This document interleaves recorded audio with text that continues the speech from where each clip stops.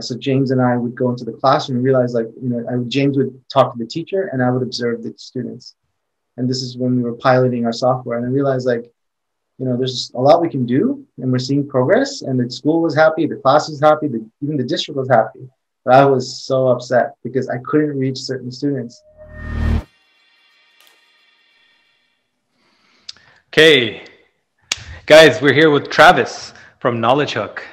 Travis, I try generally not to get too much into introductions and talk about the people, but generally get right into the flow of things. But for you, man, one of the things I wanted to say before we even catch on is, like, a lot of the one of the main talking points in our podcast. We've done 86 episodes, and we took a break during COVID. It's been 4 months since we started, and I'm so glad that we're breaking that gap with you, because, man, last year last 2 years ago we were on a call. It was meant to be a 20-minute call, turned into a 2-hour conversation.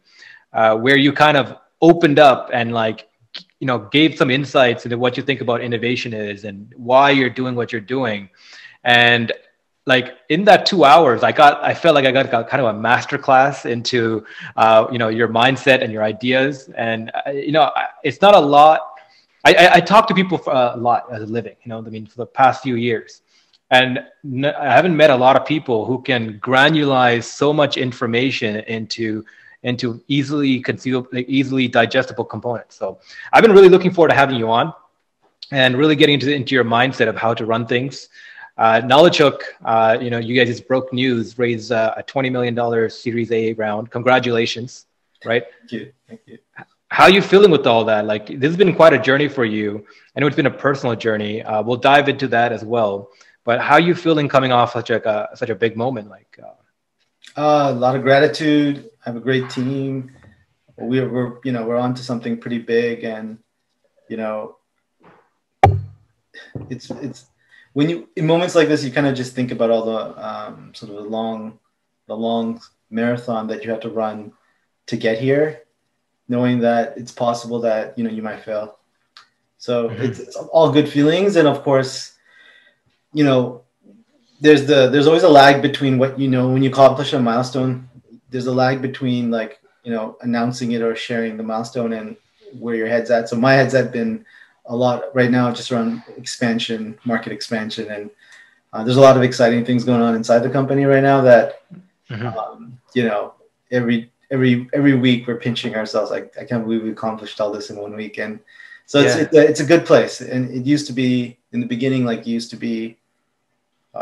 You take a week of doing things, but all, if not just at least one, almost every day you're failing, testing out a new thing, right? So it's like you hope that you discover something that week that can last for the rest of the company's direction. So in the beginning, you're just always failing, and then eventually you shift to this sort of situation where you're starting to hit product market fit, go to market fit. And now we're at a stage where, like, a little bit of effort goes a long way in sort of seeing an impact. So things are snowballing, and it's really still the same amount of work, but you see a different yield in terms of results. So it's kind of a weird, exciting feeling grateful, we took our moment to slow down and celebrate, and then we just got right back at it. Perfect.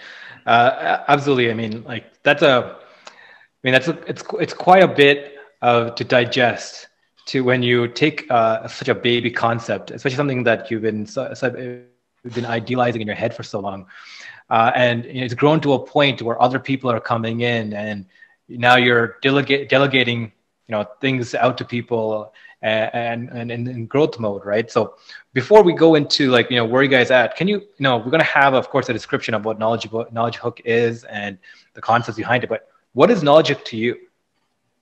Like, how do you describe it in the most simplistic ways? And our purpose is to inspire and develop the problem solvers of tomorrow. And the way we do this is we focus on, right now, in the short to medium term, is focus on creating an end-to-end experience for the student around their journey in learning math. And by creating an end-to-end experience, I mean thinking about the role of the teacher and their journey, going from a teacher who perhaps never taught a subject in math before to having to teach a classroom of 30 students. What does that look like, and how can we accelerate their learning and effectiveness in teaching? Just thinking through that, thinking through the school board's role in that, thinking through in the classroom, what are all the things that teachers need to do to really create an enriched learning environment for math, and take that same journey all from the class all the way to the home, and what's the role of the parent, and what's the future of learning, what's the future of homework, what's the future of tutoring. And so Knowledgehook is this moving thing that is really hyper focused around creating we call a vertically integrated experience around that goal, and a brand that as people come to know us, you can trust. You get a certain sense of excitement and feelings like of love, brand affinity towards the to the company, and that when we eventually extend into other subjects, because it's called Knowledgehook, not Mathhook, or and even the purpose statement is not specifically centered around math, but the idea of tomorrow's problem solvers. So it's creating the doorway to open up. This initial milestone would create the sort of an opening to do other subjects eventually as well, but doing it properly for the first one in a way that no one's connected things before. Yeah, and that's the kind of segues into the next point I want to drive back, is that right from the beginning, you were very open and vocal about the role math played in your growth and development, especially when you were younger. Yeah, coming from an academically inclined family and personally having some struggles with it. Can you talk a bit more about that? Yeah, sure. So I struggled in math when I was a kid. I struggled in every subject when I was a kid, and my dad was a math tutor back in Sri Lanka, and he was quite an inspirational story. He came from a relatively poor family, couldn't afford tutoring, taught himself math, borrowed what they called the tuition books. His friends gave him all of their tuition books. He copied thousands upon thousands of pages and answers and everything, and then gave those books back, taught himself math, and then became so good at it, he started teaching, he was a tutor at, I want to say 11, 13, around that time. And then to the point where math teachers send their children to his class. It was quite a popular tutor. I remember growing up hearing people approach us randomly at the gas station. Turns out it was one of my dad's students.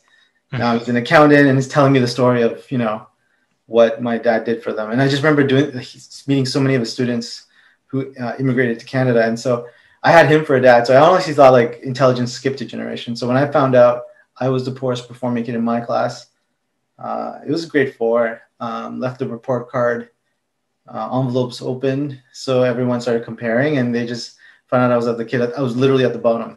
So I went home, and I noticed that my parents weren't all that surprised, but they almost had almost like a crisis mode, PR crisis mode response. It's like they didn't look surprised, but like, no, it's okay, it's fine. Here's what we're gonna do. So I think at some level, I found out later that they knew that I was struggling in general, and they had done things to sort of help me get by, but was trying to figure out how to help me in general. So I think I just found out just how bad it was. And so my dad said, let's just focus on math, forget the other subjects. And eventually I started to slowly do well in math and noticed that others struggled in the subject. And then I was just curious, how did I get good at this? And can I do this same thing for the other subjects? My mom helped me in school as well. She quit her job. She stayed at home to help. But I went on to do, so that was sort of the inflection. I had this like weird continuous improvement process. I'd just obnoxiously go back to the teacher and say, okay, I got a D here. Can you help me understand the feedback so I can, see if I can improve? At the time I was, analyzing the feedback. At minimum, I could at least understand why my brain works a certain way. Why is it stupid or slower than the others? That's what I used to think. And then over time though, like every time the teacher gave me the feedback and we broke it down, I could take that on. I can actually work on that. And so what eventually became, what started off as analyzing my own failures just out of curiosity as to why am I different, started becoming this little secret weapon of like, if I keep doing this, I can actually climb pretty high. And so all the way to high school, went on to win the Governor General, went on to get full scholarship. I did a year at Ensai, had a struggle there. That's another story. And then I went on to Waterloo. Yeah. I can share a little bit about that too. And then went on to Waterloo, and then I eventually graduated with an offer from Apple and Microsoft. Wow. And the imposter syndrome carried right into Microsoft, where I solved this problem. And that really, for me, the inflection, the true moment that set me on this course was realizing that, when I was able to solve this problem, that was what felt it was unsolvable. Like no one had a solution for it. It was the number one problem affecting Microsoft Office. So at the time, it was not solved, and I think they gave me this area to look at because it was probably the least interesting area. Nothing had changed, I guess, fundamentally in that area. So they gave it to me. I looked at it. I ended up designing a solution to solve that problem, and ultimately, I think when I got the recognition for that, and I started to realize the significance of it, that's when I had the confidence that maybe I can push on the edge of human knowledge. I can test this thing out. So that's been my story. That's how I think that was for me the big moment, the big aha of like, hey, maybe I can do this. But there's been a lot of other things that sort of help influence me that way to go down that path. Yeah, I mean, that childhood almost trauma of like, being at the bottom of the class, like struggling with school, that stays with people a lot. And, a lot of entrepreneurs, they typically don't do well in school.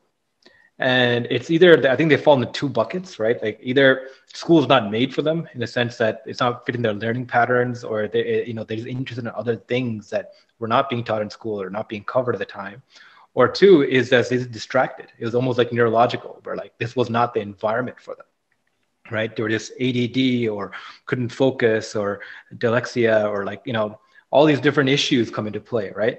Going back to you, like it seems like you had tremendous support at home. If your mom, left her job to help you full time and climb with that, like, would you isolate the problem being you weren't interested in what was happening in school, or was it that you personally struggled to keep up with the subject matter? Where would you fall in that?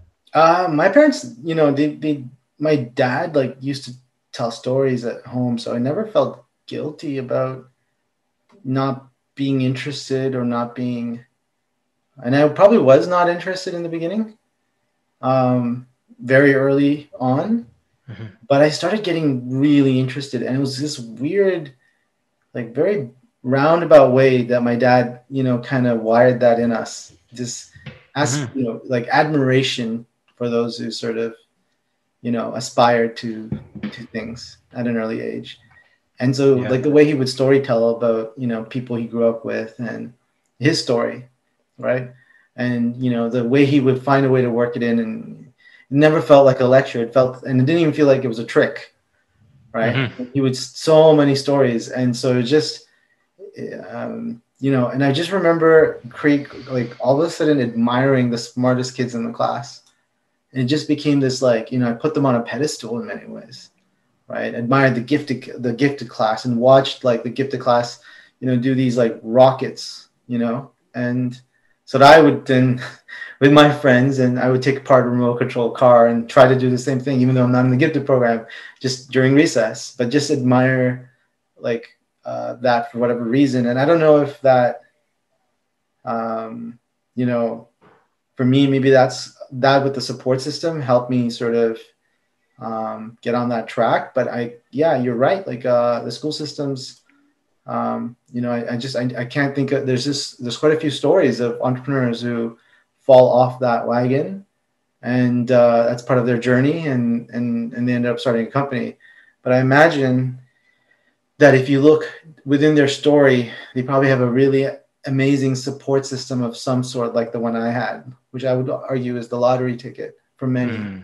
And I imagine that as many stories as we hear around that, there's far more people who don't have that and really rely on a strong, educational infrastructure, great education policy, and other policies to really help, create that. So that's my passion, because I know I had the lottery ticket, and I know that maybe, some of the entrepreneurs that I was inspired by, have similar interesting relationships in their journey with education. But I also know far more people, the ones we never hear about, don't get that kind of opportunity because of other factors. And so it really comes down to, education reform and improving, the system to optimize the human potential, I guess, right? But I agree with you. Did you feel at all like the system ever let you down, or it didn't adapt to you? It wasn't, Actually, no. But I'm sure people have experienced that. And again, that could be my unique journey. And maybe that's why I went into education.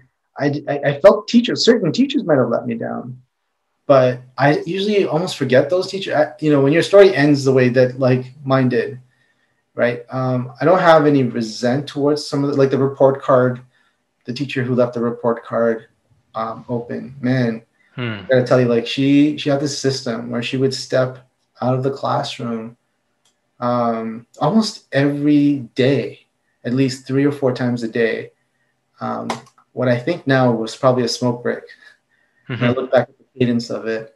And then she would appoint someone in the class to sort of go up on the wall. And if anyone talks, you put up their name. If they talk again, you put up like a little X beside it. And for every time their name appears and every instance beside it, you have to do the times table, 1 times 1 all the way to 12 times 12. And so this one girl, apparently later I think she had a crush on me or something, but she started doing this thing where she would put my name and then put an X beside it like 24 times. And the teacher would like be happy to come in and say, "Oh, Travis was talking. Okay."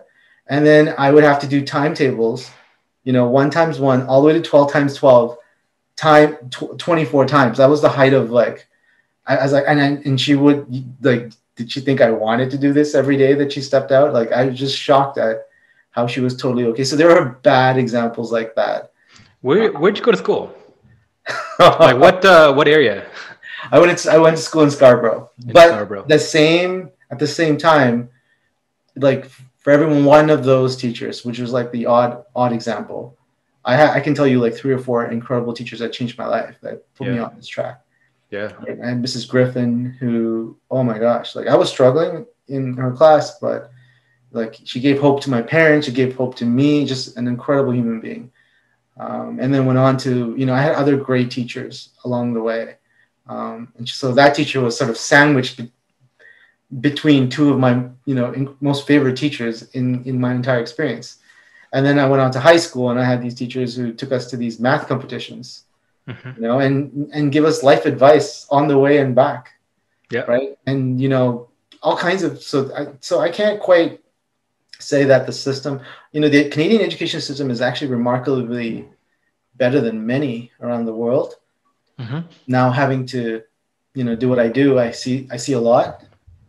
And that could also potentially have clouded my, experience in terms of, comparing it to relative to other systems. But I do believe you. Like, I do agree that I have friends and others where the system has failed them in many ways. And so that but in my particular example, it's just not the case. Yeah.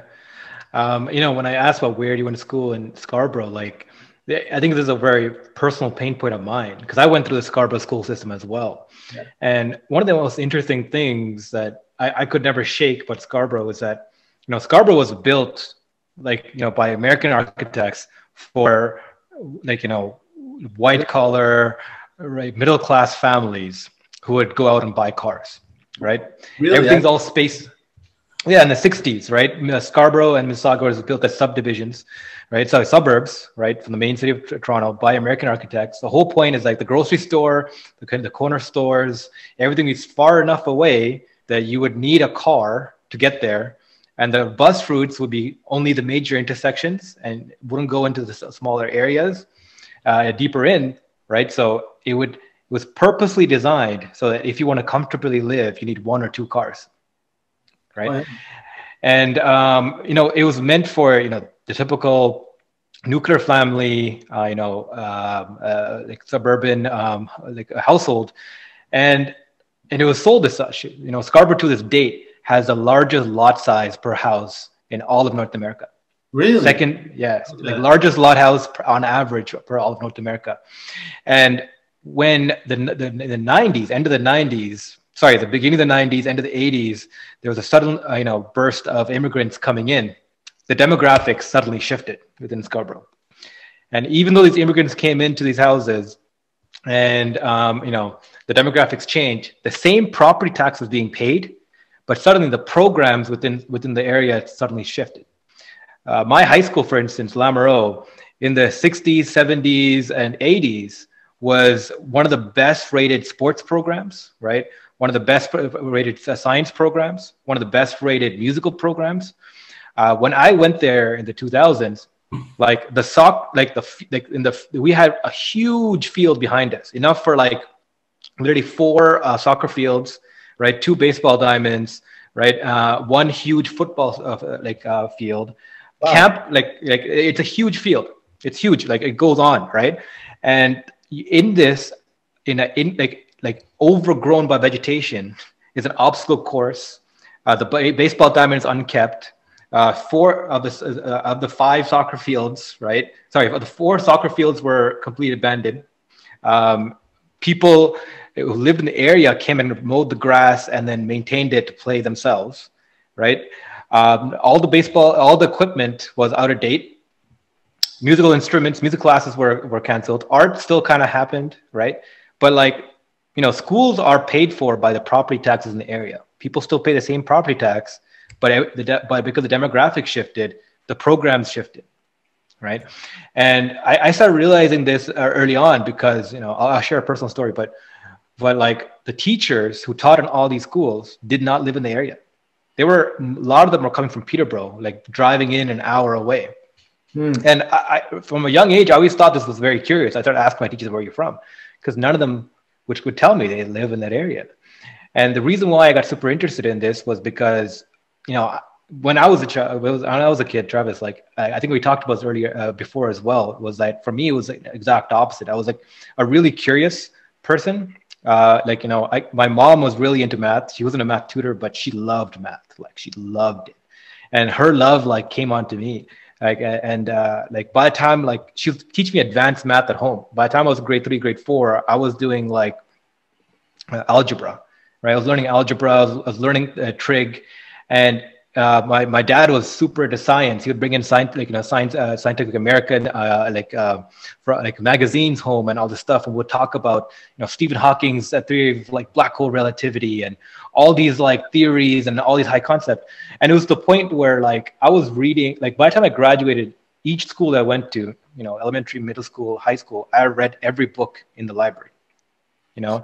And I was just so curious to get knowledge. School for me was so boring, because it was so slow.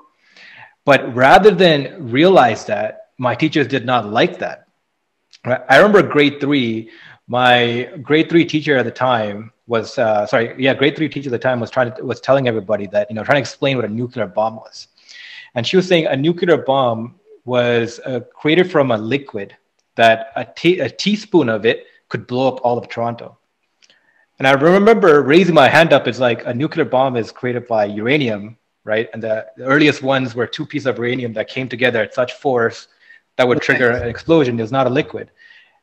And all I remember is that week I got assigned to special education. Are you serious?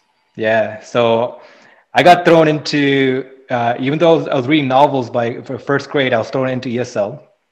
And then by the time I was in grade 3, I was put in a special ed.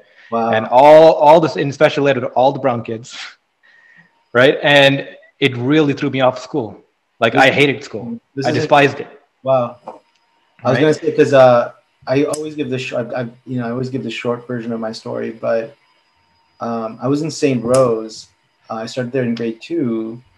My parents moved me there because in St. Nicholas, where I was, I think in grade 1, they wanted me to move to special education. And I think I was, though, struggling with reading, whereas it sounds like you were the exact opposite. Yeah. And I think I was, in fact, having the challenges that you were not. I think this is in the book Outliers. I'm trying to think in Malcolm Gladwell, but like how two people, could have completely different, drastic, inflections or directions simply by these small little things, right? Yeah. But my parents, when they heard that, they were panicking. That's when my mom quit.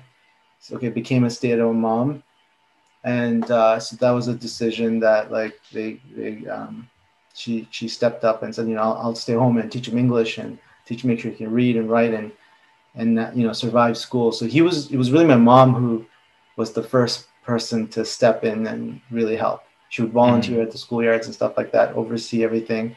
If she felt like I was being treated unfairly, she was there to step up and stuff. It was a huge sacrifice. But I think, when you talk about what you just said there, it's funny because I was supposed to go to that program.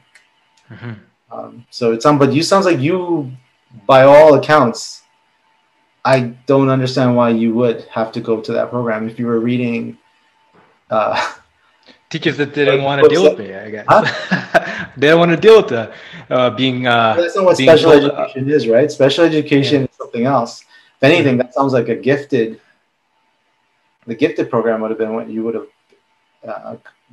you would have been taken to the gifted program, if anything. Yeah, I mean, I haven't started thinking about this till recently. My mom brought this up, saying, actually brought the story up, and was telling me about this about a few months ago, like during COVID, we're all having a family chat, and she was telling my wife about this story, and I was like, I kind of remember this, and what really triggered the fact was she said it's like, like I stopped teaching you, like advanced math, because I thought like you were being bored.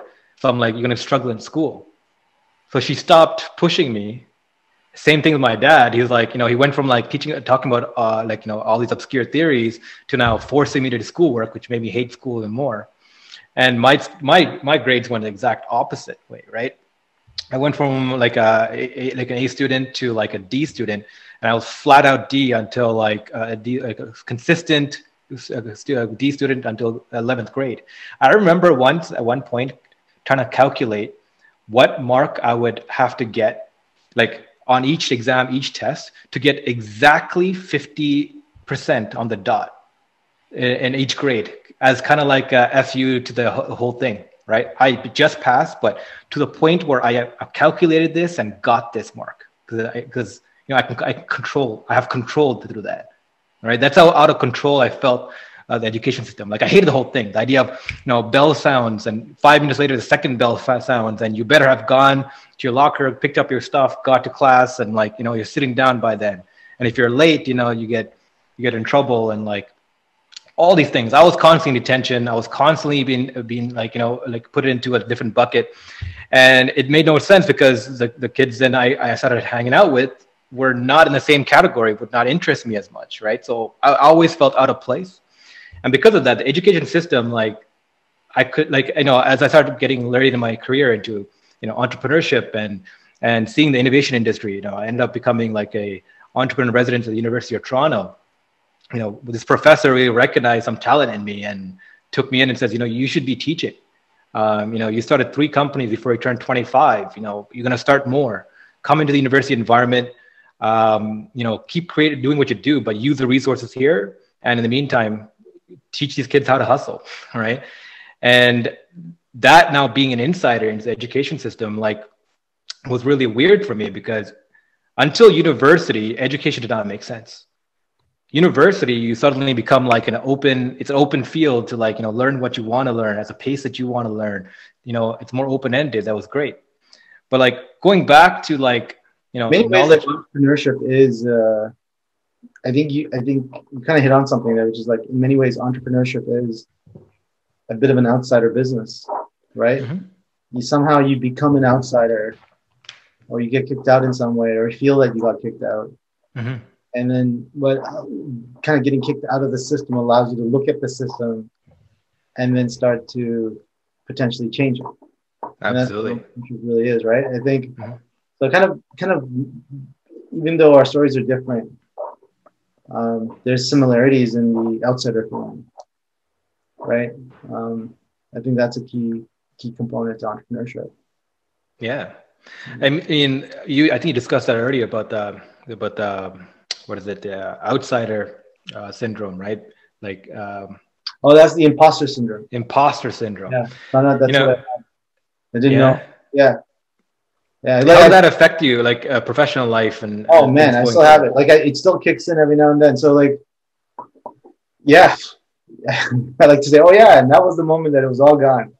Right. Yeah, for a few minutes, and then something else kicks in. So what happens is like, I can tell all kinds of, like when you look back, like you realize, oh, you did this for this reason.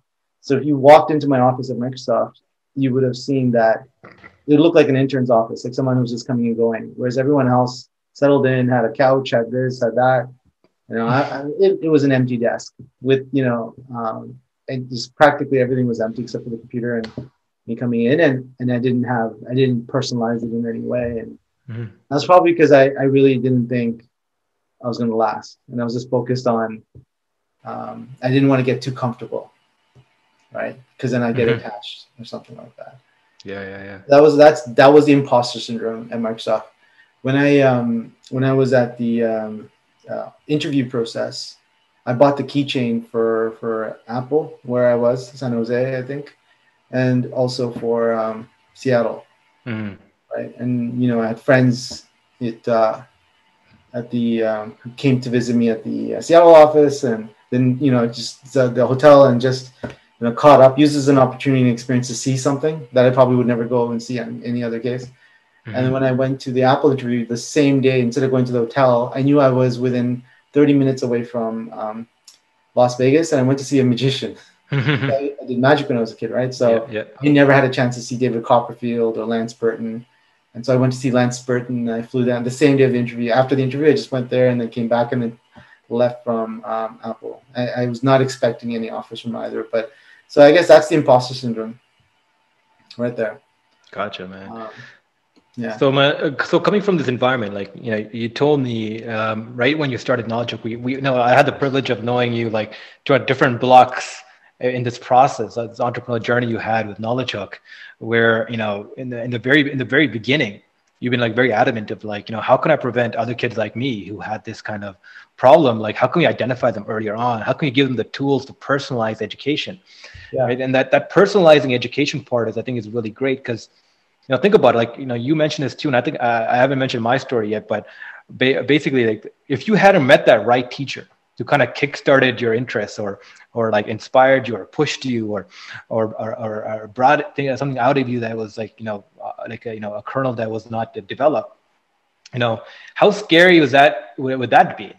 Right? Like, you know, the effect of the right person at the right time, right? And when you think of educators, right, you know, they follow the trend of like the 80-20 rule, right? 20% of the population outperforms 80%. Same with teachers, right? 20% probably the ones who really care, the ones who can really communicate it really well, the ones who really understand the subject matter, the ones who actually love it, you know? And how can we, with technology, connect the right educators or the right type of education or the right type of learning about something to the students who deserve it, who need it, right? And how do you personalize education? Yeah, there's a long history of people making an attempt to do this, and you know, I believe there's a quote with Edison talking about how the projector, the movie reel, could potentially flip the classroom. And the radio, similar quotes from famous radio broadcasters. Television, oh, we don't need teachers. Let's replace like a really well-designed, you know, television show, you know, with a great teacher can replace a teacher. Let's flip the classroom to television. Went on to computers. You know, the Steve Jobs was famously quoted, you know, over estimating what his computer was going to be able to do in education. And then later, 10, 15 years later, ate humble pie. Reed Hastings invested in a company called Dreambox. In the beginning, made some similar claims. Later, said, "Oh my God, it's a lot more complicated than it really is." Then I think they really understood. And the most famous one, I would argue, is Sal Khan and Bill Gates. and on a TED talk around 2000, around the flipped classroom again. AI is now going to be the next one. So I think education is a far more complicated thing, because the human mind is very complicated. The thinking machine is really, really complicated, and to look for a silver bullet is analogous to what happened in medicine, I believe. I want to say 18th century, but perhaps it was even earlier than that, where they use this concept called practice called bloodletting, where they use leeches for almost everything. Mm-hmm. And modern medicine eventually took over and understood that a lot of issues are related to various things, and the human body is like a black box, and there's many complications that could cause something to go wrong. And today, when you look at medicine, you look at doctors. All doctors in a great health system have to, you can't rely on just the 20% of doctors. You have to create a health system that really, can really support and tool up doctors across the entire system. And that's why, in the testament to that is the average lifespan going up in the developed world, right? Mm-hmm. And so you need a sophisticated set of tools that are specialized, and you need to be able to recognize the complexity of the human body and how to, support it across a range of issues that arise. And I think education in many ways is no different. It's a black box. And sometimes we look at EdTech I look at it as like the way people are looking at this EdTech problem is like one big silver bullet, like a leech, the bloodletting of, old medicine methods. And, one of the things that we were able to do, and maybe it's because unlike Gates and unlike all these super smart people who, saw all the potential of EdTech and thought I could learn with this tool and assumed that everyone else could. I was the opposite type of technology guy. Mm-hmm. Right? I struggled. I was the slow one, right? So when we went into the classroom and I was looking for kids like me. And when I realized my software couldn't reach them, at the time it was just me and two other co-founders, or three other co-founders, I should say. And so James and I would go into the classroom and realize, James would talk to the teacher and I would observe the students. And this is when we were piloting our software. And I realized, there's a lot we can do, and we're seeing progress. And the school was happy, the class was happy, even the district was happy. But I was so upset because I couldn't reach certain students. And we could have, commercialized the product years ago. But I just felt that this is not why I left Microsoft. Mm-hmm. I wanted to make money, but I could have just stayed. There's a more practical way to make money. So I thought, and I also had this belief that the more I can focus on those kids who I couldn't reach and solve that problem, which felt a lot like an unsolvable problem, the more I can chip away at that problem, the more likely I can build a much more groundbreaking solution. And so I was stubborn enough to stick around long enough. It was a key, it's a marathon, not a sprint with building a good company. And I thought, okay, the more I can stick around and solve that problem, not only will I make a larger impact, but one with competitive advantages that will help me, not get gobbled up by a, larger company or something like that. There's enough complexity here to work through and solve and create a great solution that can give me a good enough excuse for why I left Microsoft to pursue something like this.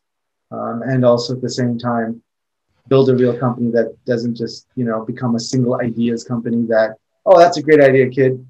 We're this big company over here, and we'll just throw a guy here and add a feature and you're done.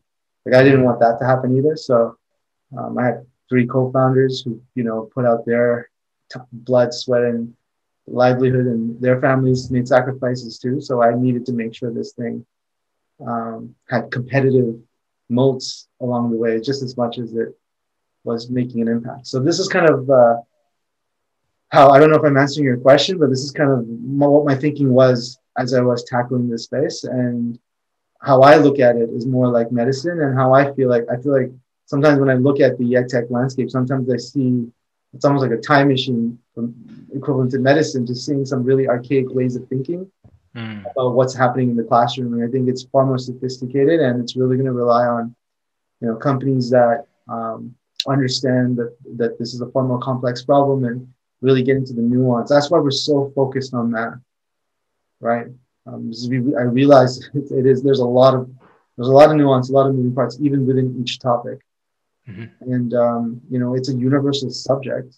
And I don't know who doesn't want to or feel the need to have to be numerate, right? To be able to be mathematically capable of understanding the math. Math is in every part of our journey, right? So it's also the gateway to STEM subjects and you know, financial literacy. So just realizing the significance of this subject and that we haven't even made a dent at the time when I was kind of playing in the space. In understanding how complex this was, I thought this was a great place to sort of lay the flag and begin the mountain climb. And what was the lightning moment when you're like, you had this nice career path, it's corporate life, right? And you were like, I need to leave this, or I need to do something. What was that lightning I moment? didn't really have, yeah, I never had a. There were lots of lightning moments, but never one that went from leave Microsoft, start Knowledge Hook. There was a lot of like in between things, and then I didn't know it was going to be math. Like I had no idea, but I knew it was going to be EdTech. So when I went to do my MBA at Queens, I knew I wanted to start a company and wanted to learn everything about building a business. I thought, you know, going and doing an MBA made sense at the time. I even remember in the interview, it's like, I think I'm going to be building an EdTech. And I spent that year at Queens just essentially learning everything about building a business. Ironically, I had read a lot of the books that were recommended when I got into the program, and they had given Coles notes and assignments. And a lot of people didn't have time to read at that point. They had too much homework. But I had read a lot of the books before I even showed up. I thought everyone was going to be like that. Yeah, like yeah. super into the idea of building a business. And I realized, nope, there's some folks who want to go to finance, some folks want to go to consulting, and some folks are just here in between. And there were very few I could, relate to in terms of wanting to build an actual business. I did find one of my co-founders there. But anyway, so I remember knowing it was in EdTech, and then so the big epiphany was when I started reading the biographies of folks who had, pioneered new things. Delving even further about Gandhi and other social activists, musicians, artists. I think Outliers just came out around that time too. So this is, Malcolm Gladwell's book. And just reading in general about folks and stories and the idea of achieving mastery and making a dent. And I saw a common pattern, and, kind of there is a bit of a right time, right place. Something's fundamentally, the equation is such that it just needs someone to push, and there's a bit of an inflection moment if you can push in a certain area. And, in this case, it was technology and the trends that were happening. And for me personally, it had to be something that you were just truly emotionally connected to, because pursuing entrepreneurship, there are much more rational ways to make money. Mm-hmm. Just get a job. It's not a money making. It's definitely not the top. It's nowhere near the top of the list for, if I need to pay the bills, or I need to make, money to live a really cushy job. There are lots of great career tracks you can take with that. Entrepreneurship, I think, at least, the kind that I was reading about required you to be a little irrational, a little emotional, a little bit. You wanted to do something in a space that was perhaps unsexy by every normal standard at the time, and no one was interested in, but you saw something there, and you would regret not trying more than you would regret trying and failing. Mm. You needed that irrational, emotional reason to pursue. And for me, education, I was doing a lot of volunteer work on the side alongside Microsoft. I had a co-founder another co-founder who I started, my first co-founder, Lambo, who we both did a lot of not-for-profit work. And so I was feeling frustrated because it wasn't really making the impact that I wished it did. And so I was not made to build not-for-profits. Mm-hmm. I realized later I was made to build a company. But all of that taught me that, I needed something that I felt like I can, really, really feel good about when I'm 80 years old and looking back and have no regrets. And finally, the most important thing, it's a marathon, not a sprint. And that means I need to have the supports, mm-hmm. right? And I was at the time dating someone who is now my wife. And I remember even having a conversation with her saying, you know, I'm thinking of starting a company. I'd left Microsoft at this point, and I'm thinking of starting a company or, you know, doing something really big, and making a lot of sacrifice. It's not going to be fun. Are you sure you want to, you know, date this guy? Right.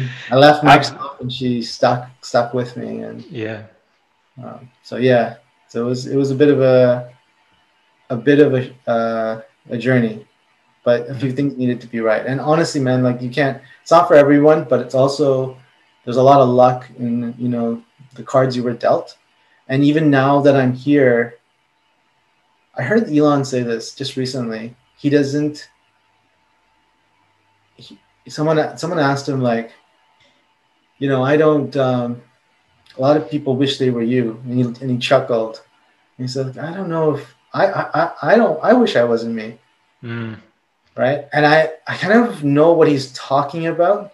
Like like these are scars from eczema that kicked in about 3.5 years ago. Like your skin, like literally my skin felt like it was on fire at times, you know, in this journey. And sometimes you feel like you're stress of it all. Huh? Was it from the stress of it all? Yeah. Yeah. Like it was all over my body, eczema. I know a few other entrepreneurs who, you know, done well and essentially, you know, told me, yeah. Like if I know this female entrepreneur who's done really well in Waterloo, and yeah, eczema. Oh yeah, you got it too. It's either eczema, night sweats, all kinds of things. Like it's a weird, you know. And the only thing left is, all right, you know, there were certain times where like, all right, so I'm one of those. I'm one of the ones who failed, but you know, at least I tried. I was, you know, arriving to. There were moments where I felt like that was going to be my story. I mean, for you, I mean, during this Knowledge Hook journey, you got married, you had a kid, you're a father now. I mean, you can imagine how much you were going through. Was it stress about like your personal life that you had to balance with the company? Yeah. Was it the imposter syndrome of like, you know, building this company and not knowing how to, like, you know, how that's going to be? Like, where was the stress all coming from? The stress, that's a really great question. It's funny. It wasn't so for me, one of the biggest blessings my mom taught me.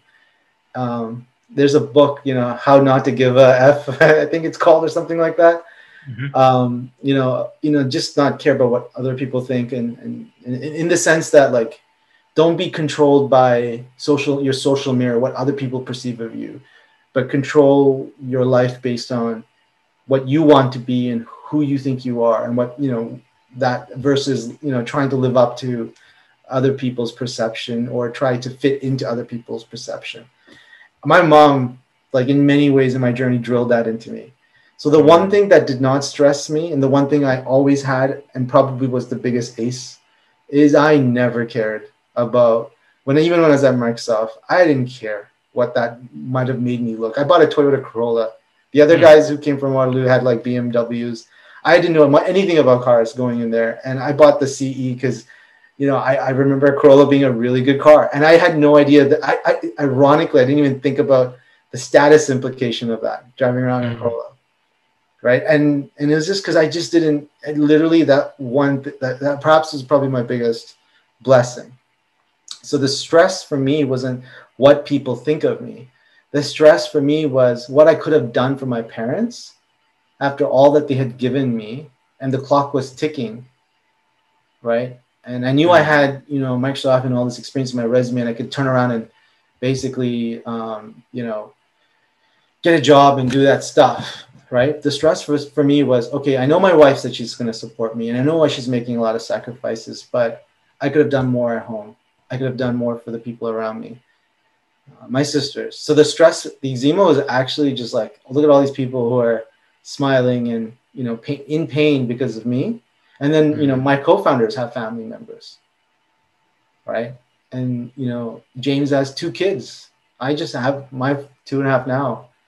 Like what is he going through, right? So like the people who are coming along for the journey too, right? So the stress for me was all of those things, and of like having to get this right, because, you know, I thought, okay, I can take care of my parents.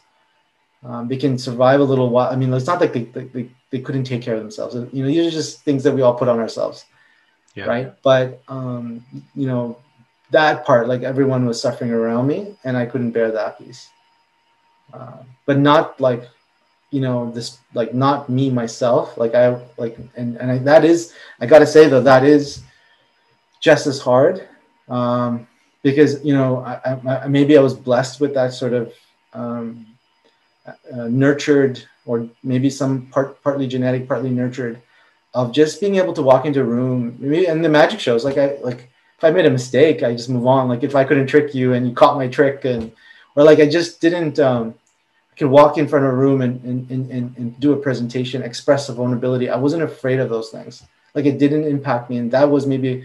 But I do think that if part of entrepreneurship, you do go through a lot of things, and that can be a stressor as well. You know, if you feel like if people's perception, you can affect your own security, then that is also a very wounding experience throughout entrepreneurship, because you go through this dark period where, you know, you're working 10 times as harder, but you're not seeing the external rewards of it, monetary, or you know, anything that's, you know, just visible to anyone else. So it just looks like, people from everyone else's perspective, it just looks like you're digging a hole, and you're still digging, and there's nothing there, and you're just digging, and you look like a crazy person. So I think that's was there ever a moment where you had to defend, you know, or justify what you were doing to those around you, where it's like, no, just give me more time? Or how was the support around you? Yeah, so my wife, you know, maybe this was a fortunate thing for me too. When yeah, I fell in love with her, but I also recognized I got lucky in the person that I fell in love with, because I was able to carry certain type of conversations with her that I just never had been able to in the past.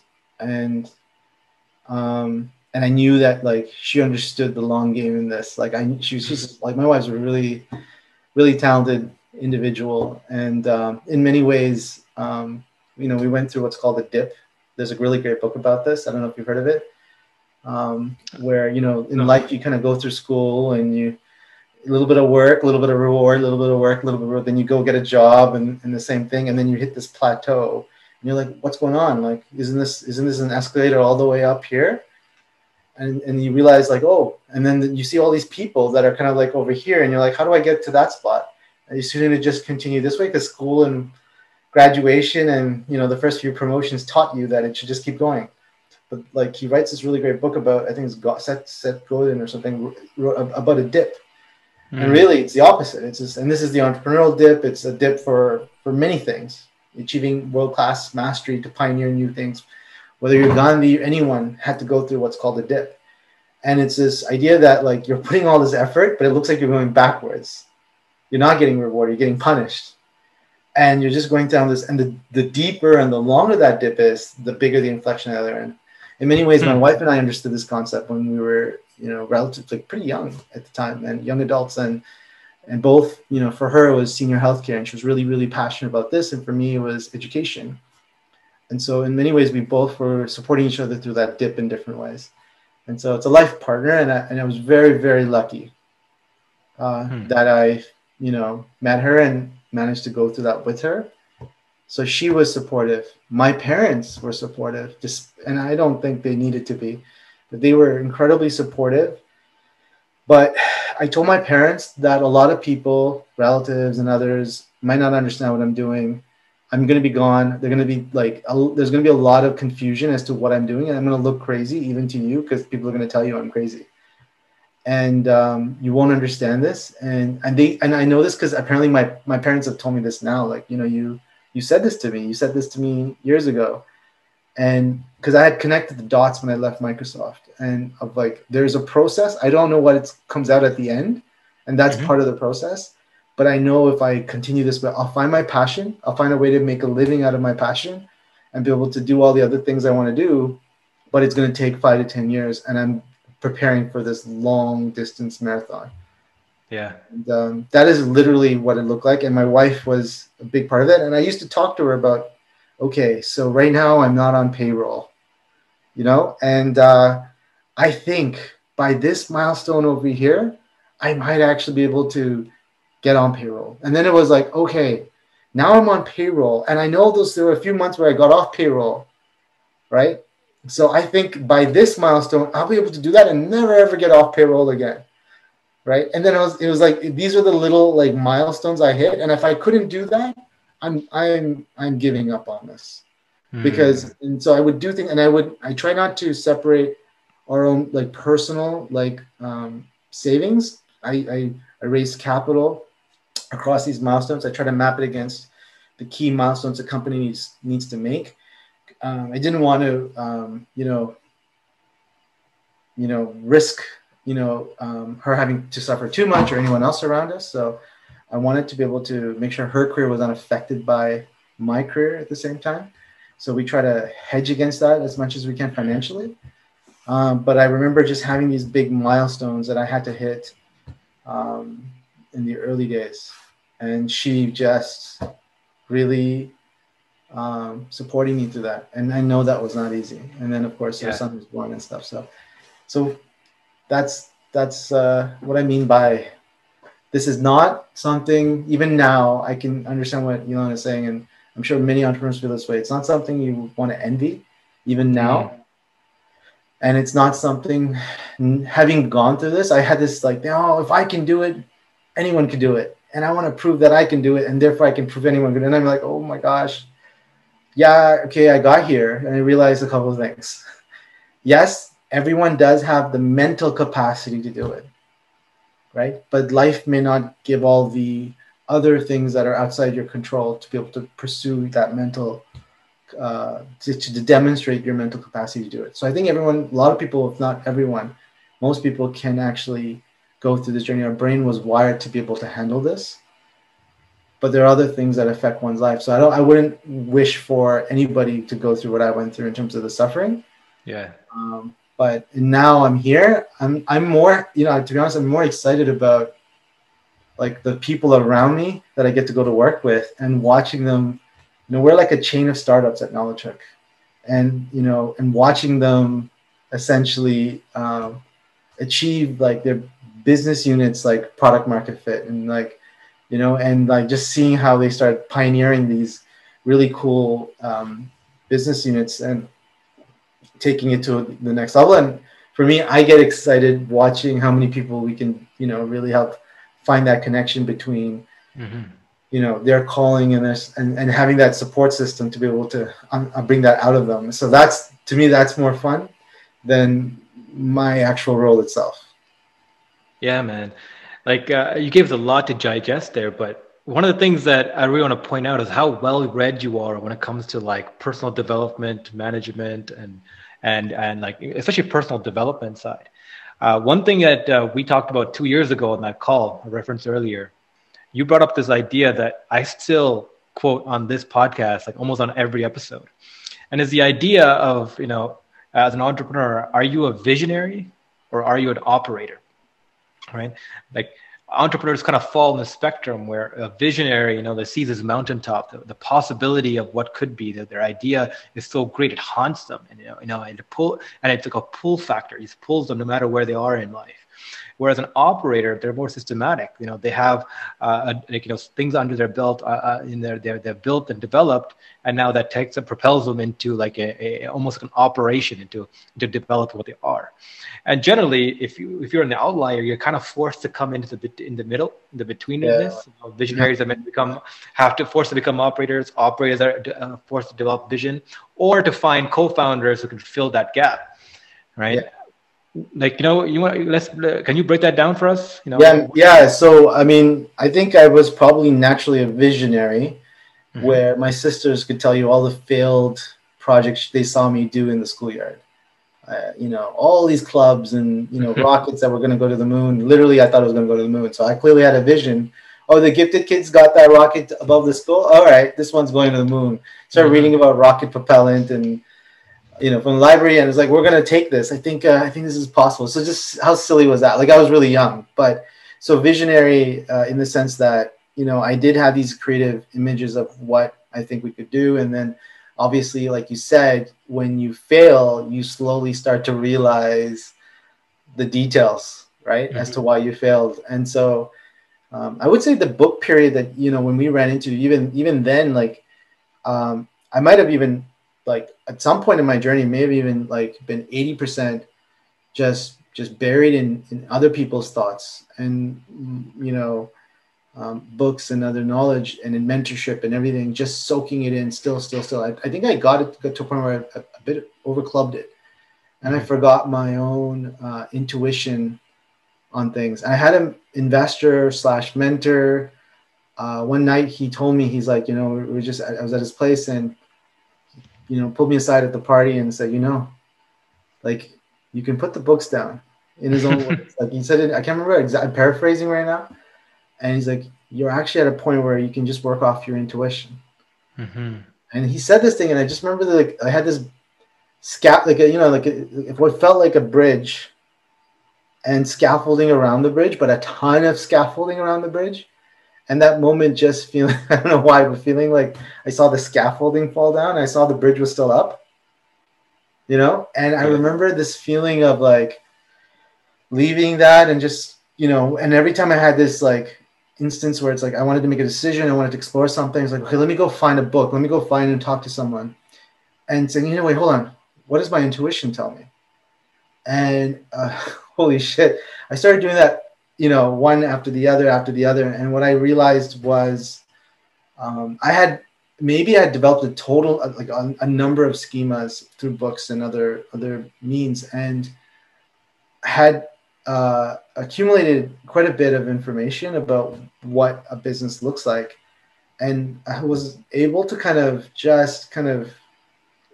filter down and rely on intuition to figure out at this point, this is what I need to do right now. And I think I wouldn't have gotten there if I didn't do that imposter syndrome. And I think the imposter syndrome helped me to go pursue information elsewhere. I think I wouldn't have gotten to that place if I didn't read all the books that I did or talk to or analyze all these things. But I also, at the same time, I'm not saying that you should just completely, you know, go on intuition, but I'm also saying not to just go on other people's thoughts. At some point, you know, you're gonna have your own thoughts that sort of stand on the shoulders of all this other prior work. And in order to look into the future, you can't build based on the past. And I think I call that mentor like my last mentor. Because I now I don't even use that word anymore for me. Yeah, and that's I sent you a link about the allegory of the cave. Yes, I think what I realized. Yeah, so what I realized was books are. So let me take a step back. Let's go a little deep now. Yeah. So let's talk about a few things, and you'll sort of see it kind of arrives to my view on this. So first of all, you know, humans, like, what sets us apart from all other creatures? You would think, oh, it's, you know, tools. We build tools, but you know, beavers build tools, birds build nests, right? So, like, it's not that we build tools. Octopuses can reason, and dolphins, their brains just as big, or not bigger than ours. Others can communicate too. If you go through every single thing a human does, you know, you will find an animal that actually does. This is not my information. It's a documentary that I watched, and it was quite fascinating that they couldn't find a single one. I think the one thing that sets us apart is the probabilities of us being able to contribute to the tool set to problem solve is much higher than any other species ever before us or to this day on Earth. And I think so it's our problem solving ability, but you don't see a nest, you know, improving.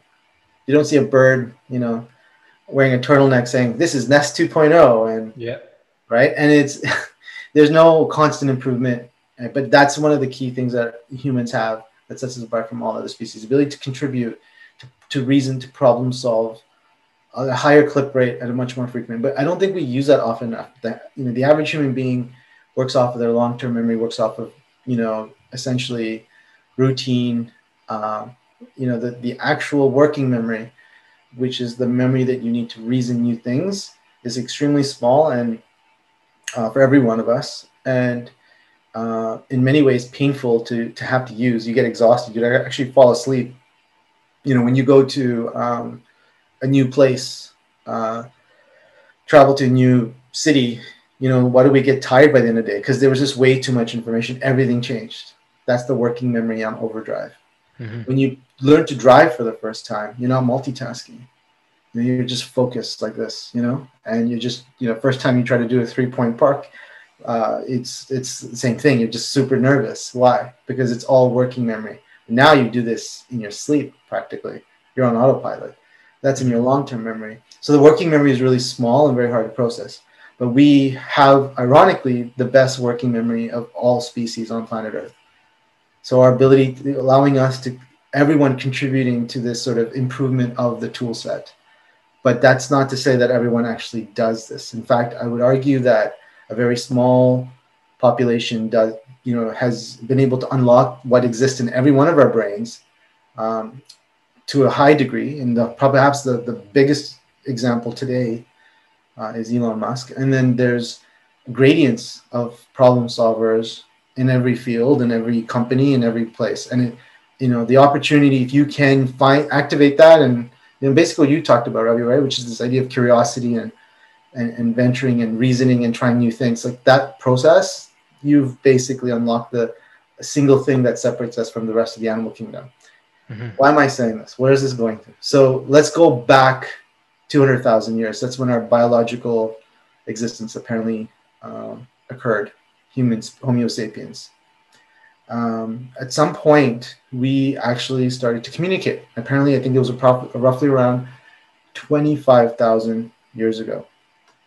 So what would that have experience been like? I started digging it up, and I found some obscure YouTube video that I think had like 1,000 views or something by an anthropologist describing what that phenomenon might have felt like for folks who were living during that transition where the human word was starting to develop and people had symbolic representations through the sounds that we were able to control, mm-hmm. like parrots, right? And he said it was probably like what, you know, similar to what it's like when you first arrive to New York City and you see the lights, hustle, and the activeness at night. All, you know, at night we were the species that were mostly falling asleep, and if you had to communicate, it was just like touch and thuds and grunts. And all of a sudden now you can tell stories and you can communicate, you can sing.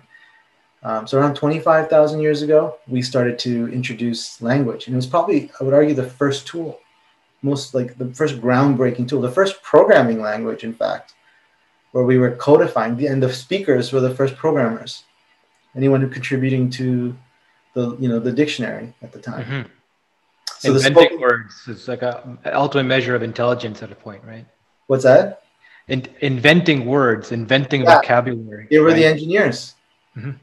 the scientists. They were inventing the word itself was exactly the pioneering thing to do at the time, and creating that tool set. But they are, make no mistake, the first tool on a long stack of tools that everything sits on top of. If you think of all of human tools, I like to think of it as like a tool stack. Mm-hmm. And at the foundation, you had the human word, the spoken word, and the written word, and language, right?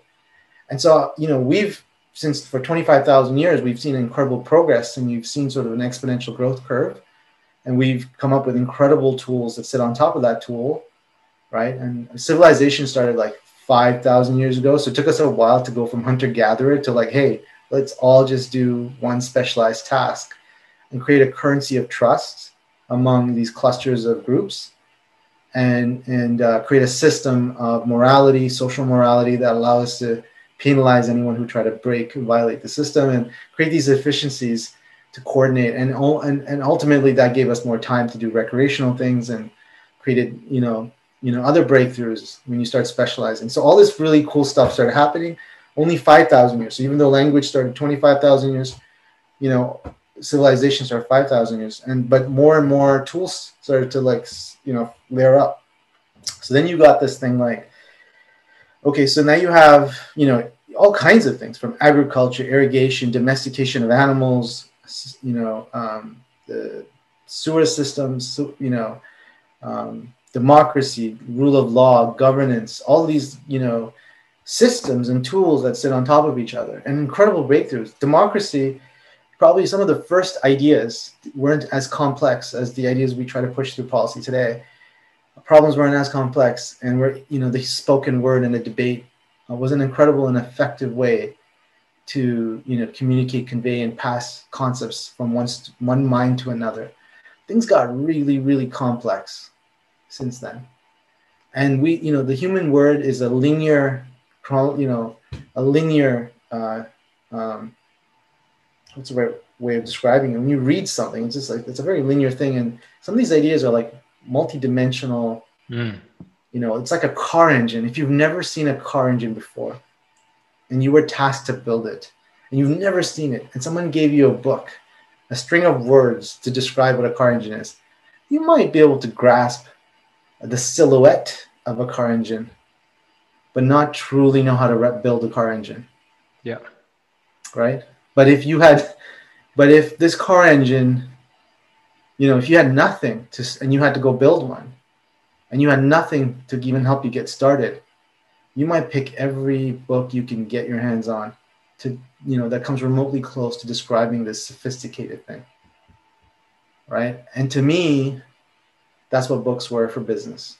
And so I had this, you know, you remember this when we were kids, we played this thing called Broken Telephone, right? Where you say something and then someone else hears something else, and then it goes on. And by the time we get to the other person, it's like, oh my God, completely different. But that breaking of communication happens just from one person to another, just within 1 degree, right? And so books have that risk as well. So I thought, okay, what if I got every thinker on a topic that I want to learn, sitting around the campfire with me in the middle, and each one takes their turn to explain what it is this thing in the middle is. And what if I just read their book, read it again, and read it again, watch their blogs, read their blogs, watch their interviews, get everything I can get. If I admire that person and I think they have figured out the key or a big component of what I want to learn, I'm going to just absorb everything I can from that, you know, person, until I can almost feel like that person's in my head. And when I'm thinking, I can hear them, I can actually talk to them, and they can guide me in what's in front of me based on what they have written about and what they have said that's available online or anywhere. So I had said, okay, well, if I can guide 4 or 5 different people on a topic that I can peg in, that person has been through this or can, you know, actually understand how to build this car engine, this complicated thing I'm trying to understand. And if I can get a few folks like that and then go through this really rigorous process, I'll have them in my head. And I think that was inspired by, I think it was in the biography for Abraham Lincoln, where he read, when he liked a book, he read it so many times that when he would meet the author, like it was very clear that he knew the book better than the author at the time or something. So this idea of just really, you know, you can't afford to have all these mentors around you if you can do this process. So I would judge, like, I would base it on the person and me sizing up, like, you know, would it be great to have this guy as a mentor or girl as a mentor?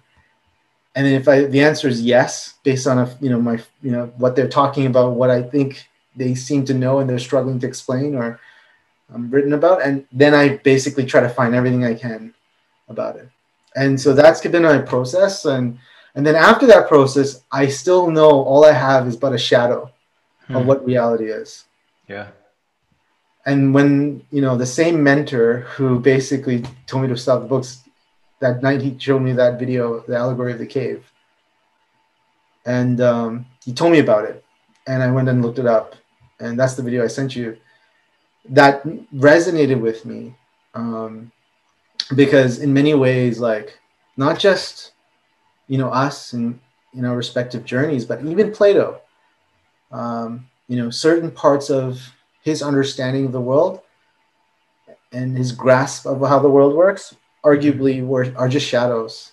Whereas, you know, in his specific unique journey that he took out the cave, he is, you know, distinguished reality from the shadows, and he's a level above us all.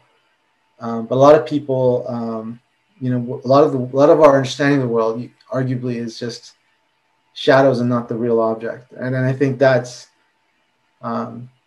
if there's one wish I had for everyone is, can we start, like, what I'm still continuing to do is to sort of make my way out of one of the many entrances and exits in the cave in a specific domain. And I would argue that everyone who's ever, pursuing some mastery, they'll never like see all reality, but they're a version of reality for which they've achieved mastery in, and everything else they're just is in the cave as everyone else. That's kind of my interpretation of that whole thing. And absolutely, this is really interesting because I think I love that story as well, but I think we interpreted it two different ways.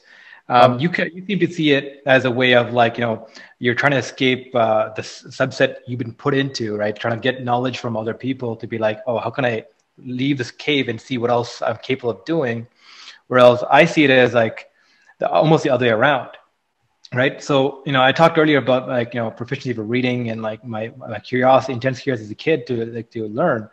My biggest problem, just jump in here about this, was like communication. So me doing this podcast is actually going full circle because as a kid, I was the one that if you asked a question, couldn't string words together to like communicate it, even though I knew it up here. Right. I mean, I was the one that, in the friend circle, one guy is like telling jokes, other one's telling stories, other person is like freestyling. I'll be the one who's like quiet, just laughing along because like I don't know how to participate. And to me, the biggest miracle for me was YouTube. Yeah. Because I would, read all these books and all these kind of things and understand all this knowledge, but I couldn't bring it back out there. But through YouTube, I could literally bring up like all these speakers, like great orators, right? Even the authors of the books themselves talking about it, but just see how they string ideas along and communicate. Yeah. It's funny because you read their book and then you hear them talk, and each time they talk, it's like they're describing the car engine, but they use different metaphors or they come at the same thing different ways. Mm-hmm. And in every step of the way, you get a closer image of what they have in what model is in their head, I guess. Sorry, keep going, but yeah. Yeah, so to the allegory of the cave, I always felt like, I was a guy who's like from outside the cave, finding everybody else looking at the shadows. And I'm like trying to tell them about the outside, but didn't have the language to communicate in the way that everyone else was communicating it or understood. Because I always felt like I was like, misunderstood or like not being understood because I was speaking a different language, but I wasn't even speaking, like that was the main problem. And the miracle of YouTube, right? Think about it. Like what we're doing right now is going to go up on YouTube.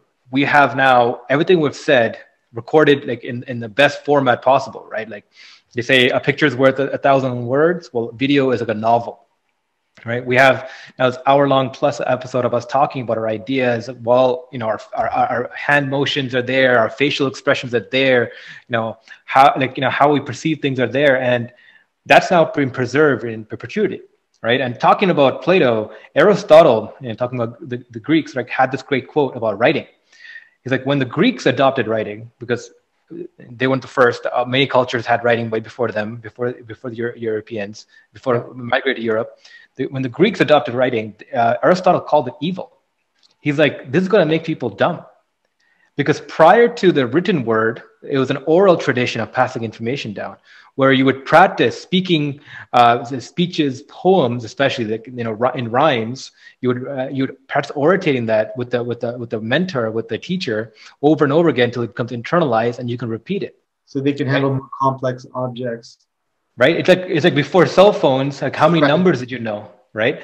Some people would know a bunch, can name like 100 numbers, but most people can name about 5 numbers, and few people will struggle to remember even one number. Right. What books did was equalize knowledge, but he was afraid, and many of the Greeks shared the sentiment that the technology of books was going to make people dumb because they would lose the ability or the need to remember things in long form. And because of that, they would rely on this external device. They would rely on this external device to provide them the knowledge, right? And it brings back this interesting idea is that technology is what makes us human, right? Like when we've invented fire, what we lost was the ability to process uncooked meat, right? It changed us physically. Like we were able to extract a higher calorie count per meal, but because of that, we lost the bacteria that can digest unprocessed meat, uncooked meat, right? It changes biologically, allows us to feed a bigger brain and evolve more, but it biologically changed with us. And same thing, books changed us, YouTube has changed us, right? The technology solutions of the day is what makes us human. So there's always a population, percentage of population, it's pros and cons, right? People are like, oh, look what we're going to lose, but also look what we seek to gain. And I remember having this talk with my dad, when he flipped through my university textbooks in first year. And he saw these like beautiful illustrations, 3D models in 2D about, molecules and, organic chemistry and how it all works. And he was kind of like taken back, and he was kind of like, almost like in angst. He's like, back in the day when we were reading this, we had no pictures, right? All our textbooks were just words. And I could never, he's an artist, he's a visual person. And he could never get around that because the words he could never pick it up. And he's like, if I had this, maybe I could have, this visual art, like I could resonate, I would have understood things much better and grasp it. It's like, you are lucky. And I remember turning to him and saying, well, when my kids have VR goggles they can put on and see these molecules in 3 dimensions and can turn them and see how they all fit together and how the bigger whole happens and how the universe works and all that stuff in live dimensions, I'm also going to look at them and be like, look how lucky you are. I think in complex matters, and these 2D pictures does not compute in the 3-dimensional, 4th-dimensional protein folding that requires to understand how biology works. Is too limiting. Look how interested you are, right? So look how privileged you are. So the act of technology is changing us, and that technology is what makes us human. What I'm really interested in is sharing your sentiment. Is how technology being employed in the workspace and education in different environments, how that's going to progressively morph us as a species. That's a great question, and you touched on some things that resonate with my understanding as well. The big question was around tech. So there's this one side note. The second half of the allegory of the cave is going back into the cave and trying to explain, and sounding like the village idiot in some ways, or a crazy man, right? And I think that's that analogy of the allegory of the cave does a really good job of explaining what happens when you become an analyzer of shadows versus one who actually casts the shadows, see the reality of the thing that you're achieving mastery for. And I think that you mentioned that our interpretation is different. I actually don't think so. I struggled with the second half as well. Okay. Wanting to go back and trying to explain, like, this is what I learned. And I think 2 years ago, you probably got my version of my supercharged version of like, hey, this is what I'm reading, this is what I'm doing, this is what you should be thinking about, yada, yada, yada. And now I'm a lot more calm about these things and paced, and trying to figure out like what makes sense where. But so that is a challenge. When you achieve mastery at something, you see when you can actually wield the thing that you've achieved mastery, and you can sort of improve on it, make it better for the world, or dabble in the edge of human contribution, you're playing with the real object versus the casting the shadow. But when we analyze it from outside, it is often the shadow. And I think it causes this weird situation where it's hard to explain and how you're doing that. And when you do try to do it, it just looks silly. I think that's what you're kind of getting at there as well. And I think that that's definitely resonates with me. So talking about tech, talking about something you said. So you have this human language, and your Greek example with the Plato or Aristotle, whoever was afraid of the word coming in, that makes a ton of sense. As it relates to the written word versus the idea of the Socratic method of passing down like one-on-one education, and getting people to share their thinking, and that back and forth process of teaching.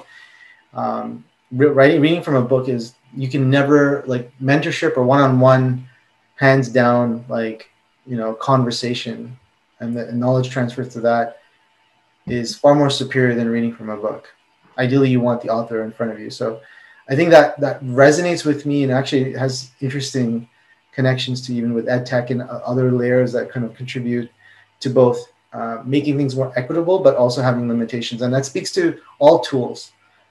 So I think that we've been people confuse or don't know, one great insight that I had to to help me sort of extrapolate where we might go in terms of the future is looking at the transition between tools, right? And so why I was looking up for that like obscure video of what would have life been like before the spoken word and during the spoken word, that transition, and after, was to understand what was given up, right? In terms of you know, before this thing showed up, and then what was the world after. And I think that, you know, your example of one of the great philosophers freaking out when books were arriving was another great example of people knowing what was about to be lost in the process of this transition. And often tools do that. Like people assume like, oh, when a new tool is adopted, you know, it must be adopted because it's better in every which way, but actually something's being given up. It's a net benefit to the larger society, but there's a trade-off often. And what I find, those trade-offs can actually be a good indicator of what is yet to be improved on. Like that makes way for an opportunity down the line for another tool to come in and fix that. So a great example of this is the gramophone. So there's a TED talk about this. When the gramophone arrived, I think either in the UK or, yeah, I believe it was the UK. Apparently there was this guy who tried to warn them, like, don't let this thing arrive. It's going to kill every art form. All the street artists are going to disappear off the streets because you're going to be in your living rooms listening through this, you know, this one recording from this one building or a few buildings that control all the flow of art, right? And so don't bring this thing, it's going to kill creativity. And it did in many ways, because, you know, I was probably one of the last few generations who would not even dare come online like this and create their own YouTube video. Or, you know, I played the guitar for a little while, and that was considered a talent just because I played the guitar. And that's laughable in the YouTube era because anyone can play the guitar if they wanted to, right? So in many ways, like something that was dormant, this trade-off that we gave up from the early, you know, arrival of the gramophone, right? The first radio recording device. You know, we finally got back through YouTube, right? And now street artists are not only street artists, like, but they have a global audience. So you can still get as many people as you might organize in a street if you're like the average person, 1,000 views. But that is the equivalent of what you know, they had years ago that was lost. And for generations, we were just consumers of content. And now we can be producers again. And so it's like a new renaissance coming back. So tools have this weird sort of thing. Facebook is a great one, where a lot of people, if you go back to the time when Facebook was taking off and social media was taking off, people are commenting on how privacy and your sense of privacy was getting lost, right? But it was a really great example of one where, you know, the opening and the fix for that solution as it relates to social media was Snapchat in some ways, where they created this medium where you can, you know, your posts disappear. And I think like sometimes you can use these sort of trade-offs. You go back and look at those transitions and see what was given up. It teaches you a little bit more of like what it is that this nuance is and what it isn't. The arbitrary design decisions, the parts of it that don't have to be that way. Brian Chesky with Airbnb said, you know, nobody wanted to invest in us. We had like 2 bookings a month. And the big, you know, the constant like feedback we had was, you know, oh, you know, like nobody's going to want to let a stranger in their house, or why would you want to live in a stranger's house? That's just crazy. But he said that. But I remember my grandfather told me that, you know, when I told him about the idea, he's like, oh yeah, we used to have that bed and breakfast before the World War. We used to do that all the time. Yeah. It's like, and so it's kind of funny how you know, there's a lot of clues throughout history that way. And I think so that's one characteristic that if you can apply, you know, there's first principles and there's the anthropology of like tools and like studying human behavior before, during the transition, after, that gives you a ton of clues of where things are going to go or where they could go. Then there's this other one I saw where we're also diverging. So you might think we're converging in tools, but I actually think we're diverging. Tools generally, like a branch on a tree, spread. And I think what I mean by this is instead of like having the Swiss Army knife, like everything just becoming one thing, it's actually the opposite. We're getting highly specialized. Like I don't know if you have a kid at all, but Yeah. you know, my wife, the number of things that mothers have for newborns that have, you know, shown, you know, popped up in the last 10 years is just absolutely remarkable. And I have a baby sister who's 10 years younger than me, so I watched her grow up. I don't remember any of those things available for my mom. And so like there's a ton of highly specialized tools for all these like odd use cases that are just in the moment, super helpful at that moment. And just the number of tools that like we've built, the number of um, you know, micro edge cases and businesses that must have spawned out in those categories, I think this is remarkable. The Ford Model T replaced horses for the most part. We still have horses, so it's not even like it's gone. But you know, that one size fits all car eventually spawned into so many subcategories, right? So there's these weird phenomena, like it starts to branch out, and then maybe some tectonic shift, underlying tectonic shift, causes a situation where, you know, like the Tesla situation, where there's a huge step function of improvement, and then that one company, you know, takes everything to a new category, so the entire branch is clipped. And now that one company owns it, but eventually it's what that'll with electric cars, autonomous driving, you're going to see segments again. You're going to see branches out again, and yeah, like so. I think like in terms of like the way I do like this conversation, this idea of like asking this question is a great one because it's like where do you see tools and where do you think things are going? And there's a ton of interesting characteristics like this that I see. And a third one is you know, with the way I like to categorize the evolution of tools or things that sort of cause or progress. You got scientists, right? R&D, you got research, and even underpinning that is philosophy and other things. But you have sciences, and you have folks in lab coats just pioneering on the edge of human knowledge, right? And they do this across, you know, inanimate and biological things. So, and I use biological because even like, you know, psychology, organizational behavior, that is, you know, there's science behind that as well. But you got a lot of interesting stuff happening on the academic side of things, the theory and whatnot. Then you have engineering, right? And that's where things get interesting in terms of knowing how close we are to applying the sciences that were just discovered. When engineers start playing around with this stuff to see if there's an application or when there's an engineering degree on something, you know, we've hit, you know, an application has been found, right? And now it's about commercializing it and new emerging industries, you know, are coming out of it. So that's kind of the next phase. And then what ends up happening is I call it like the technician phase, the mechanic, the electrician. So a great example would be, you know, Faraday during the early Enlightenment period of for electricity. Faraday and a few great physicists and scientists, you know, pioneered an understanding of electricity and magnetism. Brilliant stuff. That guy was you know, a very poor guy. Like he came from a poor family. The Science Society did not welcome him. Highly, you know, like you described your dad, a visual person, could see things. He couldn't explain it, but could see things faster than all the elite scientists in the room, and often to their jealousy and envy. Anyway, he was one of the key fathers of, you know, everything that's powering our world today. And Tesla, I would argue, was more an engineer. Which part of that value chain interests you the most? The R&D, the engineering, the application technician? When I was growing up, the one that like I was exposed to the most was the inventors, the black and white pictures of the Wright brothers and Thomas Edison. But I think at Waterloo, I got exposed to entrepreneurship.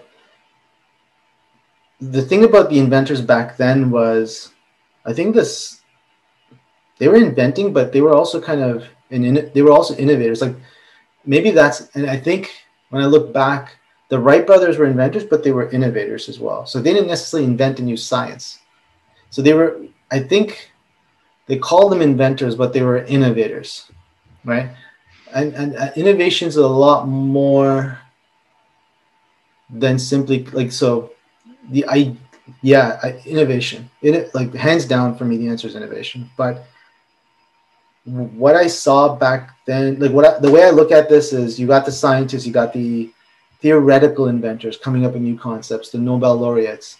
Then you have the applied sciences, the application of it, bringing it to market, like actually pushing the envelope in human progress, which I think is still needs. There's a lot of work to be done to demystify that process, because I think it sounds magical, or sounds like dumb luck, or sounds, it's just grossly misunderstood in many ways. But it's also, did anyone, and sometimes it's even blasphemous to talk about it like you know a little bit about it. Mm-hmm. You know, it's like, how dare you think you can, like, you know, compare yourself to this or that. And there's all these weird behavior, like cultural norms around these topics, which need to be broken. And I think in the next 50 years that is going to happen. And I think you can attribute that mostly to this guy named Steve Blank, who wrote The Four Steps to Epiphany. A student of his was Eric Ries, who wrote Lean Startup. And what they've done is set sort of the beginning of what will be considered equivalent to what Peter Drucker did for, you know, modern management in the 50s. And this idea, you know, and so there's these moments where someone finds a way to articulate something in a way that just catches on, right? And people can build on. And those two guys did that. Mm-hmm. And I think this idea of innovation, entrepreneurship, serial entrepreneurs will get demystified, because I remember, you know, some of the investors that I actually wanted, that I turned down, was also a mentor for a little while for me. You know, I would reference, you know, something I learned from Steve Jobs, right? And he goes, you know, not everyone can be Steve Jobs. I never said that. But like there's this weird like thing around, you know, there's these people that we put on a pedestal, right? It's so frustrating for me, actually, when I see people do this. And it's not frustrating for me personally, but frustrating for all the people that get fooled by that way of thinking and then dismiss an opportunity to grow for themselves, right? And the opportunity they block for so many other people who could have learned a few things from these guys. Maybe it was because I was a magician at a young age, where when all the kids, when I was a magician, I'm bouncing around a few topics here. I'll come back to this. But when I was a magician at 11, where I had a business card I printed out from Staples, and I was getting paid $15 my first show. My second show was $30. And then, you know, this is at 11. So this is a big deal. And was it the first like business? Was it the first enterprise? I think well, I had some others, but the magic show stuck with me for some time. But I remember being in the audience for my first magic show when I was 9 or 10. And I remember just then going to the library, reading books and trying to do it. I remember just going to the backstage to talk to the magician, to see what was behind the curtain, and to talk to him and see if I could learn this stuff. And I just remember, like, you know, I think when I looked at the magician, I didn't look at him the way I guess the average 9-year-old might have looked at the magician. I looked at it as wanting to see if I can do that. Right? This, not just I want to catch him, but I want to do that. I want to understand how you do that. And that gave me the opportunity to then, you know, and that was a grown adult making a living, fooling people, right? Wielding like sciences and psychology and creating this dramatic experience that just, you know, gave people smiles and awe, right? And so it was a feel-good feeling that he was imparting in the room, and for their one weekend party, and kids and parents were happy and laughing and in awe and suspended disbelief. And I knew it was harnessing the power of physics and psychology behind the, you know, to do this. So this was massive thing that I just wanted to be able to do. Right. And so I read the books and all stuff. And maybe, you know, when I started to read about Steve Jobs and all these folks, yeah, they kind of look like magicians too, to us. And they put them on a pedestal. And I don't know which of the three philosophers, because I know I picked up these books very early on at Microsoft, Aristotle and I don't know which, a lot of that, to use the common phrase, sounded Greek to me. Like a lot of that stuff went over my head. But there was this one phrase where he talked about if a person achieves something truly great, you know, that could be related to luck and other circumstances, could be related to their skill. So it's hard to say. But if they do it more than once, there's something about that person you might want to pay closer attention to. And, you know, that stuck with me, right? I'm paraphrasing, but it stuck with me. And it's when I started seeing this, you know, serial entrepreneurs, Gandhi, the number of chess moves he made, you know, to make an impact. You know, if it was just one, right time, right place, rose to the challenge. But there was a series of things he did that instilled change, along with being at the right time, right place. So there was clearly something the dude knew, right, in how to be able to, you know, act change. And there was, you know, masterpieces by artists, music, and other mediums, inventors who invented multiple things. Can you elaborate a little bit more on Gandhi? Because the picture behind you, you know, you told me earlier your wife drew a portrait of Gandhi, which is hanging behind you. Clearly, must be an important figure for you. Yeah, I was actually debating. I applied for a JD MBA, and if you look at the application, you wouldn't know if I was gonna. I was looking to, you know, for a social activist cause to get behind. Okay. And I was also like, I wasn't sure where I was gonna go. So I was actually oscillating between maybe, you know, maybe I can do something back home.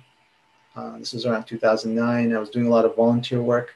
I was like, you know, a lot of suffering going on back home. And, you know, I felt, all like many immigrants, felt guilty that, you know, we were the lucky ones, right? And so I was actually not sure where I was going to go, but I was inspired by Gandhi. I was inspired by Dr. King and Mandela.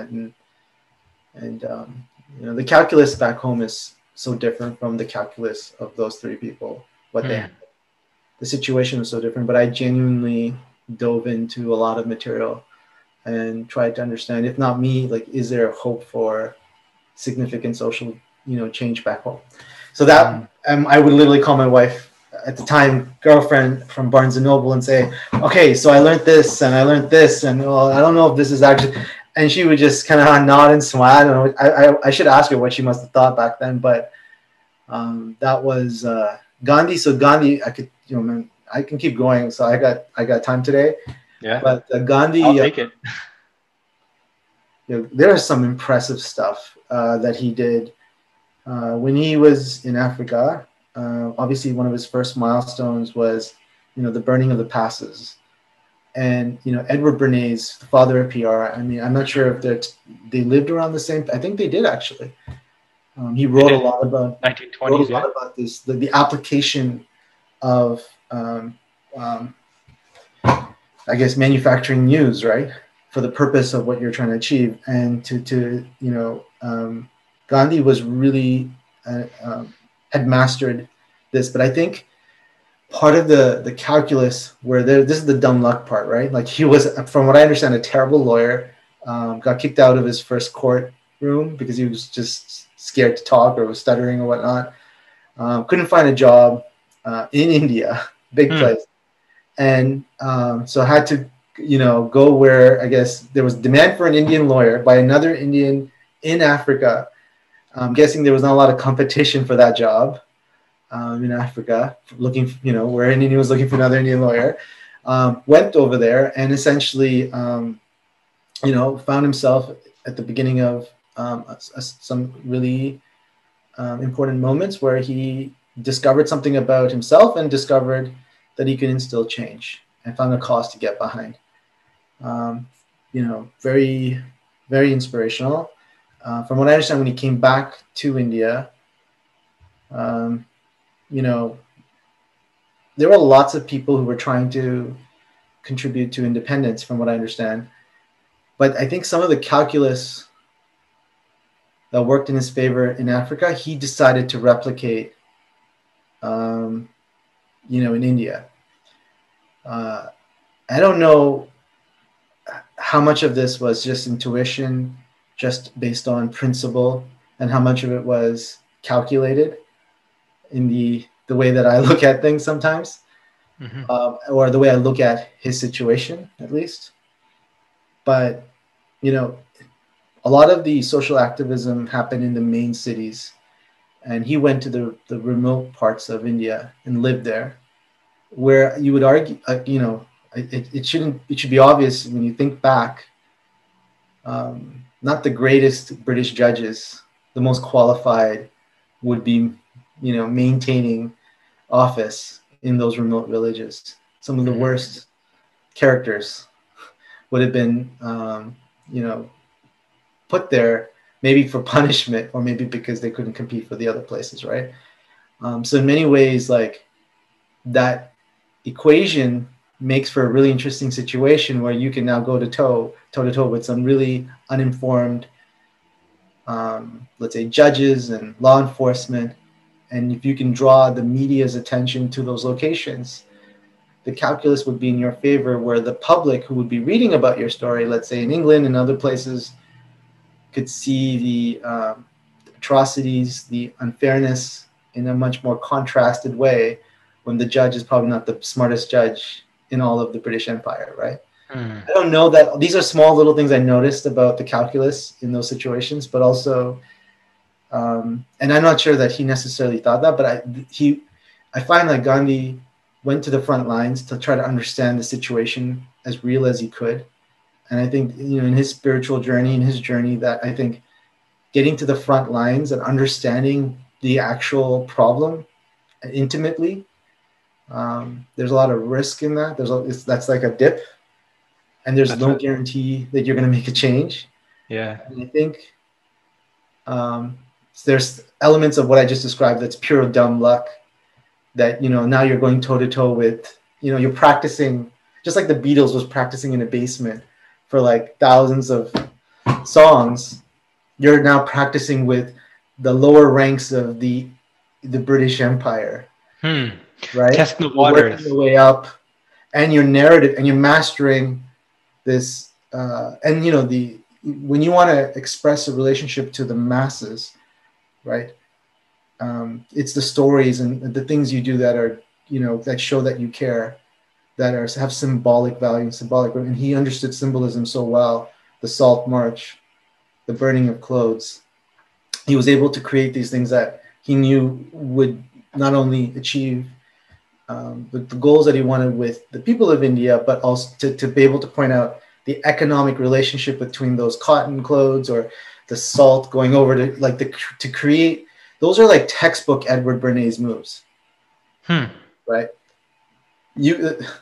It's innovation. It's a pioneering move. It's applied sciences, in my opinion, for social activism.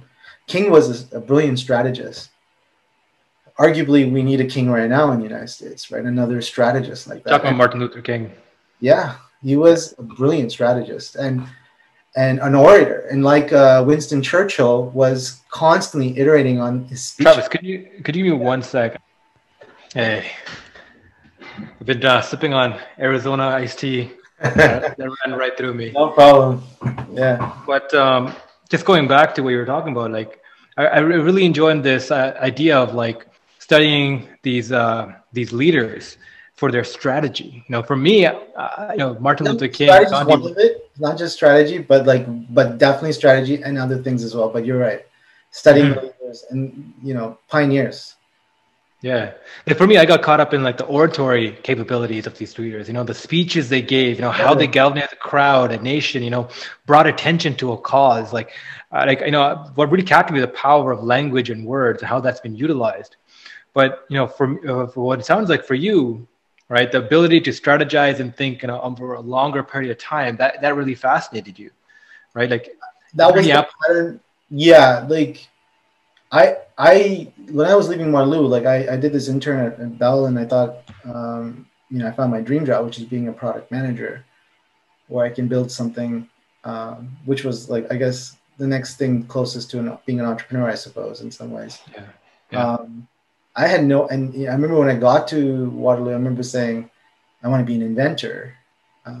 which is probably another way of saying wanting to be an entrepreneur, at least in today's time, but in some ways. And so there's relationships to that, but I don't like what got my attention with all these guys was, and the long battle, like the marathon idea, was that I kept kind of, I think I hit midlife crisis at 25, because I was working with adults at age 7, like as a paper boy. I've been around adults a lot. I just wanted to, like, I don't know how I found myself doing these odd jobs. I remember one aunt of mine telling my parents, like, why is he working? He's going to lose his childhood. And I'm like, my parents are not asking me to work. I want to do these things. These are fun. Right. And so I just remember, you know, really hitting home that I'm going to spend the rest of my life working.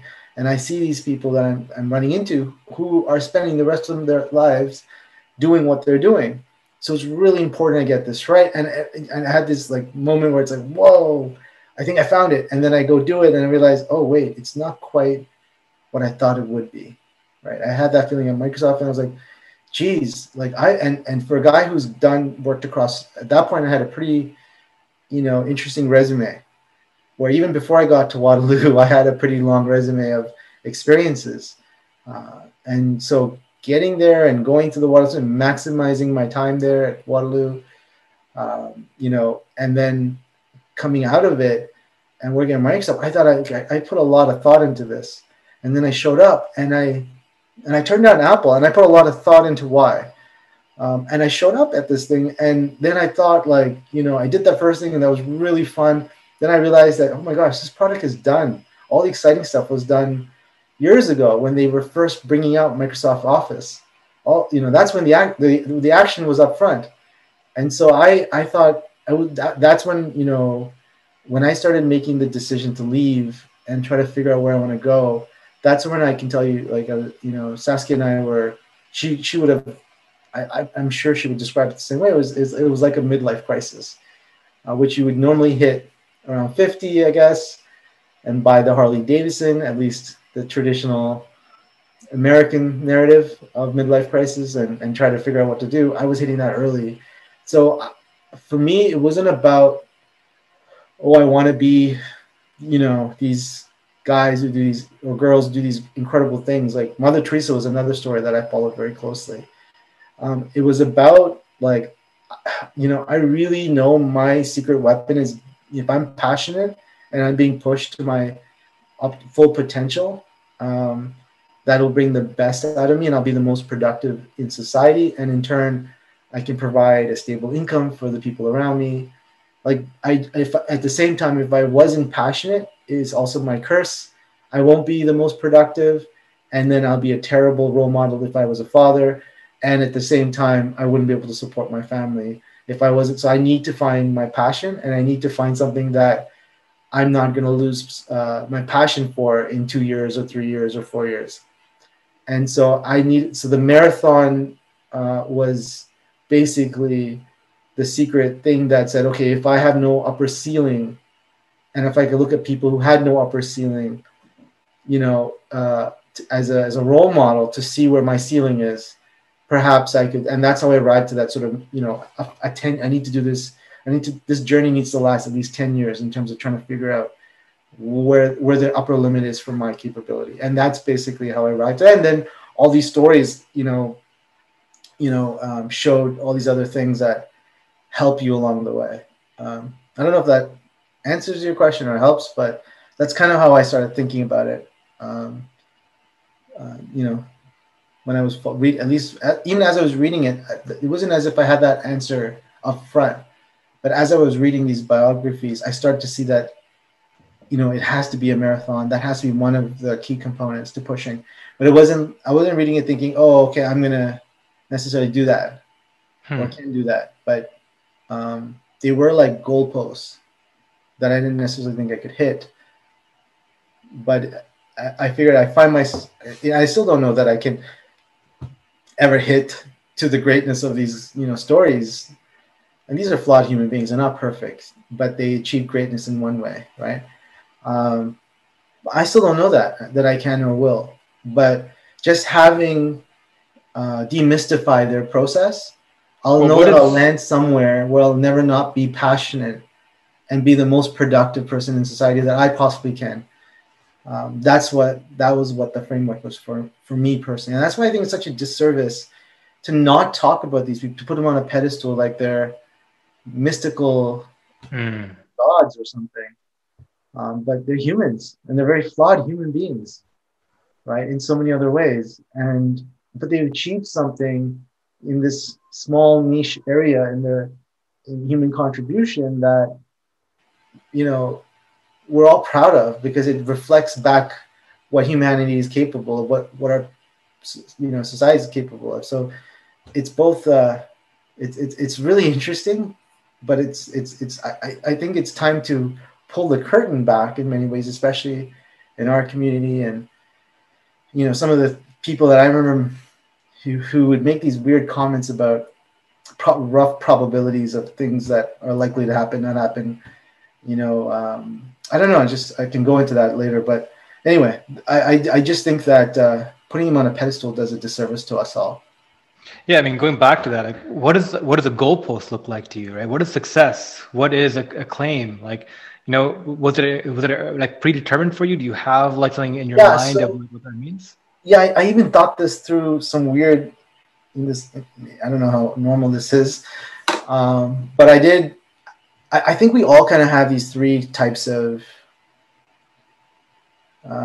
this, you know, ways that we want to feel connected to everything around us. So you know, it's our fear of loneliness and all that stuff. I think one of them, it's tied to, you know, wanting to be, you know, when you walk into a room, you kind of want to be connected with the people in your room. You want to fit in, you want to be loved, right? That sort of thing. Then there's this other one where you want to be admired by the people in the room. So not necessarily when you walk in the room, but when you leave the room, you hope that they admire you. Maybe, and all this could be driven by various childhood experiences that, you know, might affect everyone. Then there's this other one around like when you're dead, you know, and you're gone, and you kind of want to be remembered. And I think everybody kind of, if you ask anyone, everyone, it'd be nice to have all three in some ways. They're just bearing it down to like this silly, like simple, what's kind of making you tick. I just remember as a child, like looking at all these black and white photos of people who are, like you said, outliers or outcasts of the system, misfits who made these incredible impacts that we're so grateful for. Things that I was fascinated, inventing, building things, was fascinated by, and remembering them, and also remembering how scared I was of this concept of death. And in many ways, how these people, I had an emotional relationship with these folks in some ways because they sparked an emotion that inspired me, right? Got me to want to, you know, the Wright brothers story was like, as a kid, like it was just absolutely inspirational for me. So when I looked at sort of even my time as a magician, the thing that got me the most excited was at the end of the show, a kid coming up and asking like, how do I become a magician? I was like, whoa, right? And because that was the closest feeling I had to as a child when I looked at these role models. And so I had to I made a decision right then and there.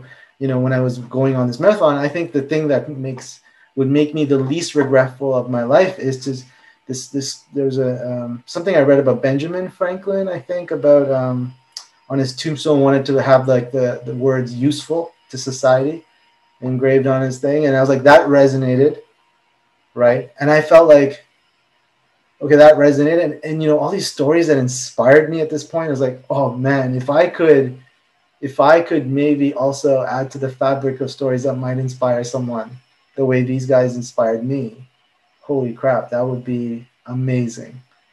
And that's the goalpost. But I knew that no matter where if I just had something high enough as a goalpost, that no matter what where I landed, I'll always have to. I'll never loosen my passion, which is the thing I need to be a productive member of society. That's the thing my passion to be productive.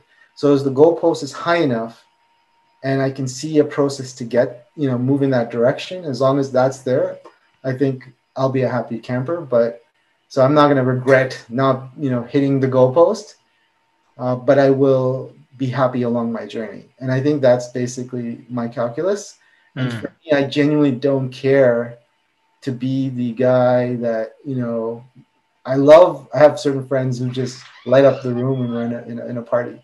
And I love just, you know, being in that energy and watching them, you know, make everyone feel happy and entertained. And that's that guy's personality or this girl's personality, right? Or, you know, the person you admire, you know, who's always there for your friends. And those are great, like, things too. And everyone wants all these things. But I kind of, for me, nothing excites me more than possibly being one of those black and white pictures. As weird as that sounds. No, I think you nailed something there. It's like that desire for greatness, right? The desire to leave a legacy that outlives you. I wouldn't. Yeah, the only two people that would probably even read about an obscure story like that is a kid who's just kind of combing through the history books, and maybe the odd historian who might be writing a paper or something. To be honest, like, we all hear about the Wright brothers, but do we know what they look like or what they're like? Like, do we know their actual faces? And, you know, I don't know that it's particularly. So it's not to be a household name, but to be a studied name. I just like this idea of, like, you know, like, I don't know much about the personal story of the founder of IKEA, but I'm admired and inspired by that brand. Lego as well. I did look up his story. Actually, I looked up the IKEA story too, but I can't remember his name. But I don't remember. See, I don't even remember his name. But to be inspired by that company, to be inspired by what they did, I'd love for Knowledge to not just achieve what we aspire to achieve, but the story of Knowledge potentially being another story that another entrepreneur might hold up as an inspiration to do something else as well. Like, to me, that one or two people that, you know, we might be on a list of names and stories and companies that inspire them. To me, that, like, you know, I don't know why, but I enjoy that. Like, that feels good. I don't know if that's greatness in any way, but I think it's definitely my particular, you know, vice. Yeah. I mean, going back to that, like that idea of a goalpost, right? So would it be like taking Knowledge Hub to be like a 150-year-old firm, like General Electric, For sure, out of like Edison, or is it to be like an industrialist where you have a portfolio of activities you have done that has advanced humanity or advanced? No. I think for me, it's going to be education all the way through. Knowledge Hub being the thing, and it being a brand that, you know, just as much as other brands inspired me, like, I think for me that the story, my team's story, the pioneers in the company who are pushing on different industry standards and, you know, rewriting the playbook in some ways, like, our stories will inspire, like, another generation of entrepreneurs, you know, not solely, but among the many stories that might inspire them. The way we look at Knowledge, talk about all these other companies and what inspires, like Red Bull, for example, like, the drink is not healthy, but their media house is an incredible example in business history of a much better way of doing marketing than buying ads, right? And like, that's a story we talk about all the time inside the company. In fact, we have our own media house, and it was inspired by the idea of following the buyer's journey as opposed to the seller's journey, and creating value-added experiences along the buyer's journey.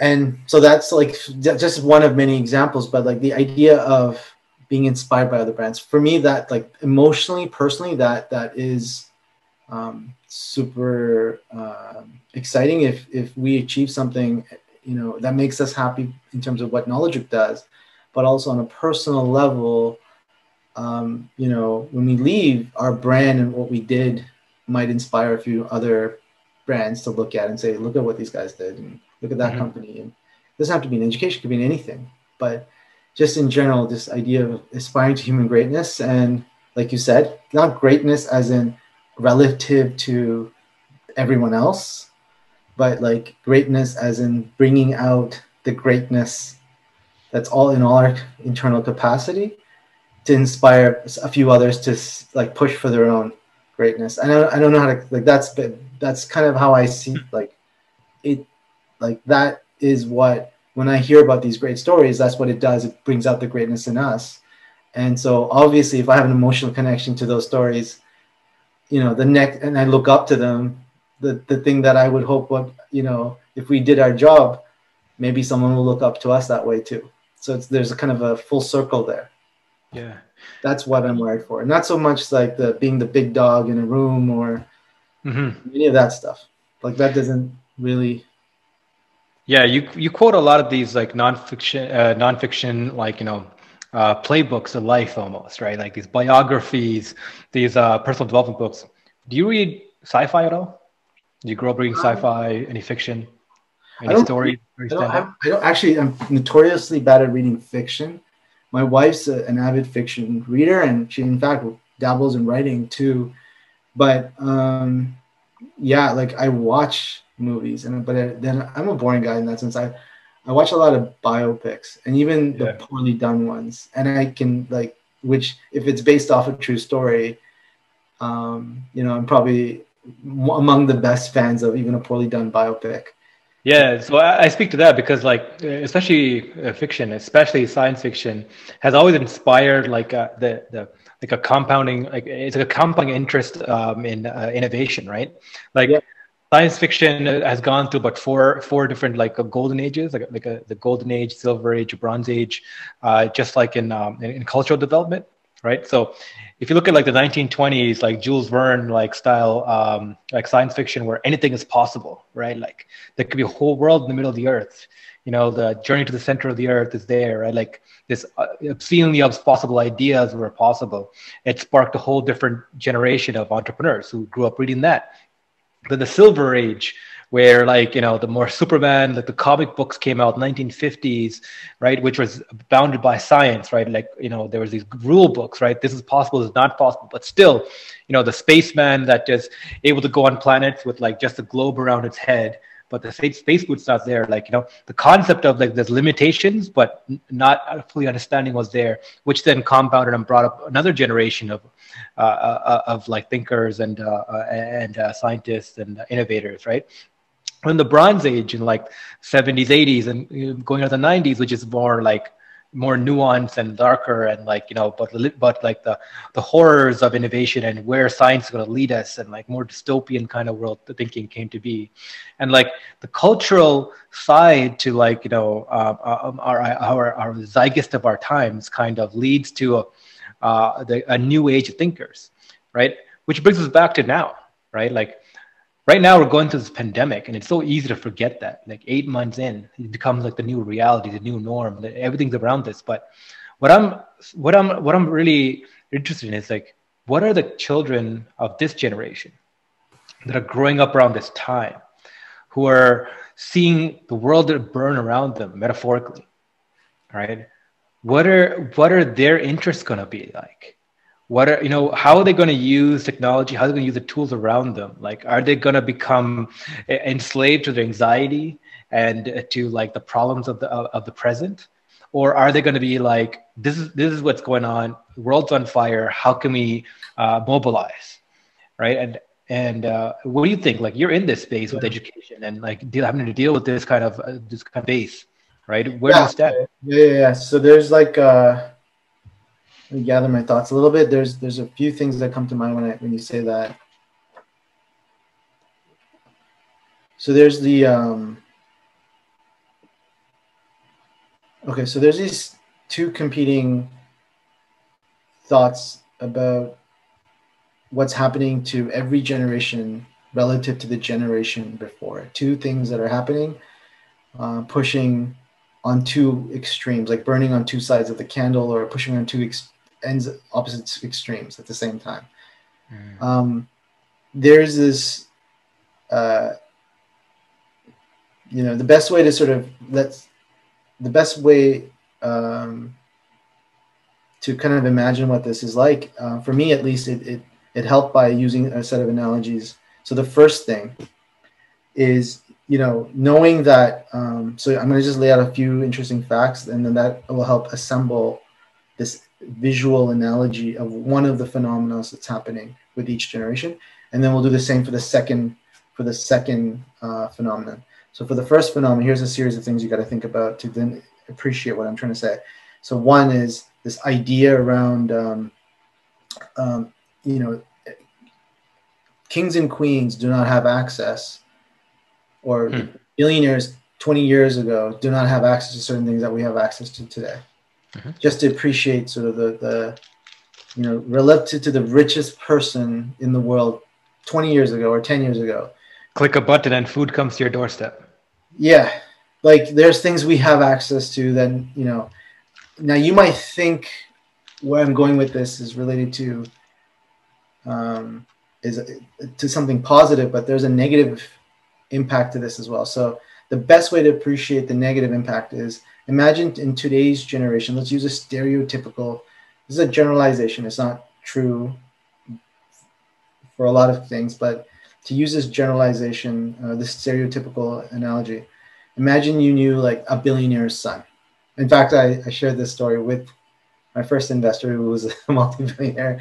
I use this analogy to help appreciate what I thought I was saying. So imagine, and I don't know if you had children at the time, but I was just using this analogy, but to see if I was out to lunch or if it made sense.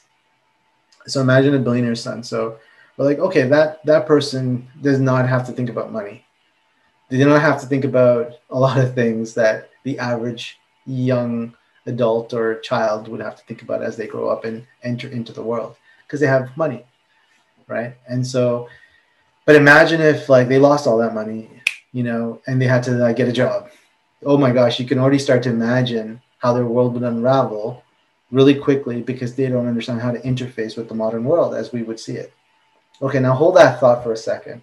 Let's go back to that first thought of how kings and queens did not have access to things that we have access to today. The pharaoh was poorer than us in some ways, in many ways, right?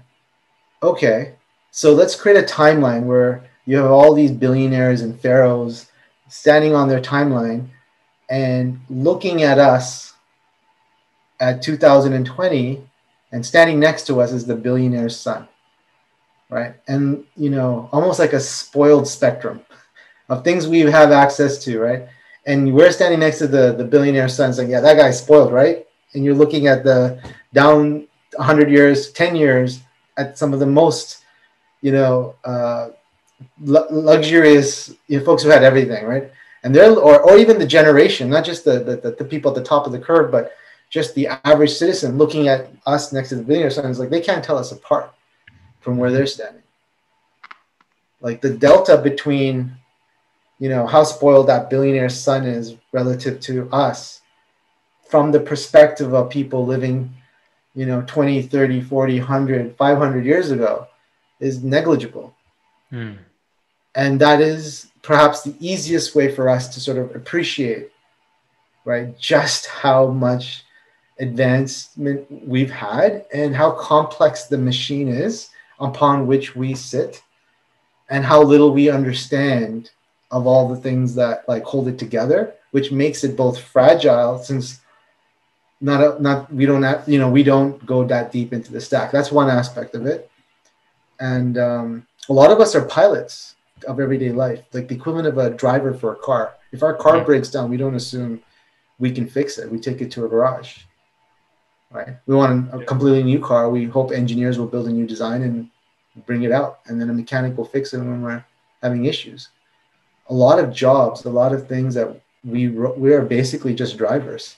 We don't, when we say, oh, I want to, I'm an adult and I buy groceries, and that's an adult responsibility. And I sit here and I create a list of things I want, and I carve out an hour of my time and I go out and buy my groceries. Do we think about the infrastructure that's in place for that to happen? The supply chain, the farming, the agriculture, the road, the economic system, that's the rule of law, or all the things that, like the million little things that we sit on top that makes that simple activity, that adult responsible activity that we do, that the billionaire son doesn't have to do.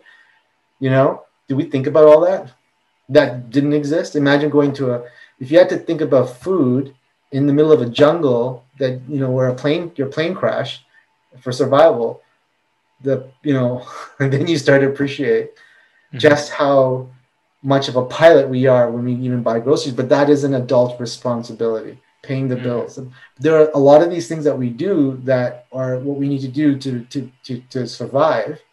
But if you look at those tasks, they're like highly evolved and simplified. In many ways, our ancestors have erected this incredible infrastructure so that we can have this luxurious type of interface with the Mother Nature, the human world. And it's like a massive ecosystem that, in some ways is fragile because not all of us know how to build it back up.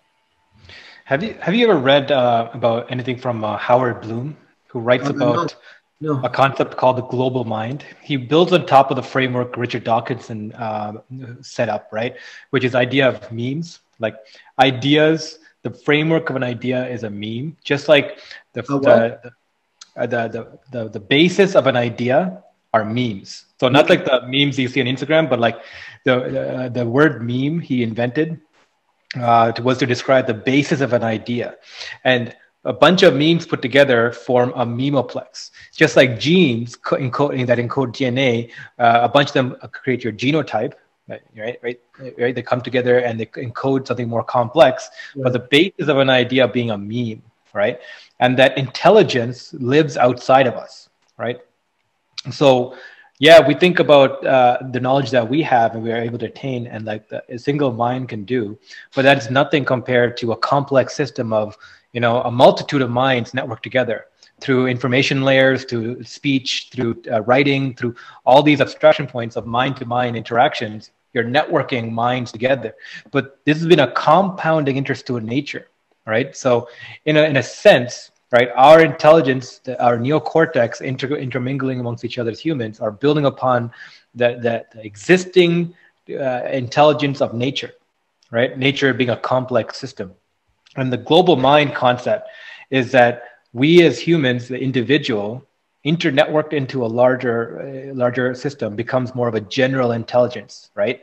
And you can start thinking about this as if you take all ideas, all knowledge and compress it almost like a three-dimensional map, right? You can see this ball of knowledge, a core knowledge being like, the objective truths, things that we know to be true now, completely, like things like, gravity exists. That's like we understand that now, it becomes ingrained into our knowledge, into our lexicon. Right.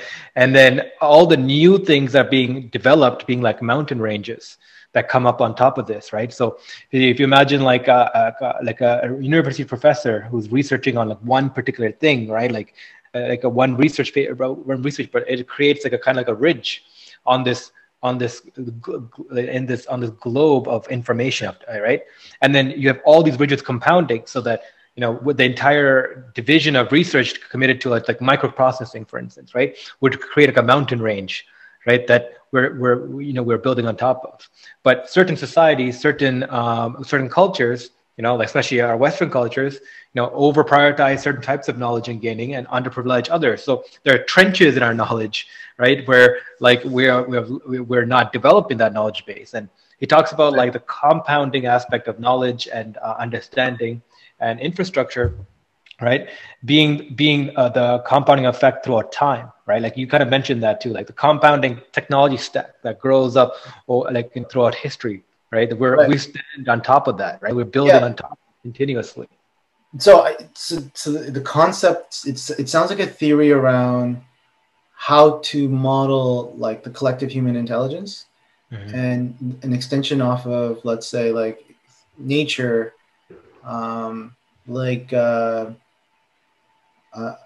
what's it called? Swarming, like swarm intelligence. Yeah, that kind of idea. Yeah, and I think that I got to look it up. So what's it called again? The Howard Bloom, the global mind. Howard Bloom. Look it up. I have a general way of classifying, my information, and so there's the theoretical, abstract stuff that could make for really great breakthroughs, like Faraday's theoretical abstract, model of what electromagnetism could be. That then the applied test basically revealed it to be a great model to help understand electromagnetism. But it's not like, since then quantum physics has shown that it's far more complicated than that, but it was really good enough to like create the entire electrical revolution, right? And so there's that, and then there's the innovator, like the innovation component, which Edison was really a great person. Next, I think only Elon Musk came close and is now probably going to surpass Edison in his accomplishment, which is the whole power grid and stuff like that. And and Tesla kind of sat somewhere between Faraday and Edison, in that he conceptualized these brilliant things. And he saw these brilliant things and he was able to bring it to reality. But Edison actually had to do the grunt work of building the equivalent of roads for electricity, right? And put in the grid. And there was a ton of things that had to, a million little things that had to be put in place. And that's the innovation component to bring something to market. And Elon's more like an Edison, even though Tesla is named after Nikola. And there's even a small clip somewhere on YouTube that he even nuance. And it's literally like, yeah. And so there's innovation. And then eventually when things get really boring for me, is then everything becomes not the work of engineers, but technicians, right? So it's like, okay, the power grid hasn't changed in the last, 50 to 100 years. And so it's being maintained. What you're describing, like, I would argue that it's a really good mental model to look at nature, to inspire futuristic group intelligence and other things. But I would argue that, coming back to your question around the future for children, that, all this human progress is creating a situation where we become more and more like a pilot on a lot of things that could be disrupted, could be improved on, and less of a mechanic and engineer. And I think that's one extreme phenomena that's happening alongside another extreme phenomena, which is the rate of human progress is moving exponentially. And, I don't think progress moves without humans pushing along the envelope. And I think, how I described like companies and tools are diverging like into this bush, but the bush is getting bigger. So human productivity is growing. So but the branches are spreading and there's more and more companies. I think even the revenue per employee in a company is also increasing drastically, which means that employees companies can do a lot more with a smaller group of people. And if you think of all these tools that are diverging out and all these like incredible productivity gains within each company, right? I think you're going to get this, like the rate of progress is creating a situation where workers are going from, let's say, what was the information age to the autonomous age. And a lot of, there was a time where you would like put on your resume, I'm fluent with a typewriter, or I can, use Microsoft Word. And I think can I help with automation? Can I help design software? Can I help design code? Can I help be in the design process of automation, if not writing code itself, right? And I think we're moving towards that. And I think that whole thing that makes us different from the rest of the human species, that muscle to problem solve and to contribute to the edge of innovation, I think is going to become the required skill set for the average human worker, alongside a world where if we're not contributing to building and improving on the other end of it, we're being extremely pampered and spoiled on the other parts that are becoming further and further removed from our understanding. So while we become, hyper domain specialized, we have to become specialized in such a way that we're actually contributing to pushing the domain. I think that's literally where the work is going to be for everyone in millions of companies, all the way to space exploration. Yeah. But at the same time, we're going to look at this everything else that we are interfacing with And in some ways, maybe we become great first principle thinkers, and we can always like dive in and at least understand what everything else is. But in many ways, we're going to have access to things at our fingertips that are going to make us even more spoiled than before. And so there's going to be these two extremes, and I just can't see, like, without ideas like universal income and other ideas like to help transition into the future, I just can't see how it's not creating for a fragile world that we're during this transition. Like, there's going to be a lot of fragile moments that, you know, throughout history, there's been moments where things taken a left turn, and you can't predict those things all the time. And then that could also occur during that journey. So, yeah, I mean, one of my favorite thinkers at the moment is a co-founder of AngelList, Naval Ravikant. And he rarely comes on podcasts, but or even like publicly speaks anymore. But when he does, he kind of reveals this like hidden truths that we're heading towards. You know, I think you aptly called it when we're heading from an information age to the autonomous age, right? Where the autonomy is becoming a great thing. Where the previous industrial revolution, the last two industrial revolutions actually, like industrialized and urbanized the population into hierarchical orders, right? You get these huge, giant government machines, you get these huge corporate machines, and everyone becomes a cog in it. But like if you look at like Citibank 30 years ago, their trading group was about 250,000 employees. Most of them being number crunchers, just funneling all the numbers up to the decision makers that making decisions.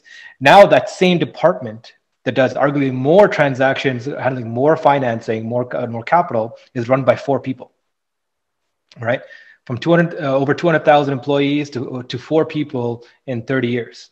And the way that happens is because of information processing, right? The power of these automation tools coming into effect. And it comes back down to, what this is coming to do, like what are regular people going to do? And he makes this point, it's like the average information age worker, right, is kind of like during the first industrial revolution, the railroad worker, right? The one that's like driving using physical strength to driving the pikes into the ground to build the railroads, and they've had this like 20 years plus of muscle and know-how and muscle memory into doing this so efficiently. And they'll see this steam-powered machine coming down and doing this, at half the pace of them. But then 2 years down the road, they're doing it almost at doubly as fast as that. Still slower than that. They're laughing at this machine, but slowly over time, just catches up until they're no longer relevant. It's completely mechanized them away.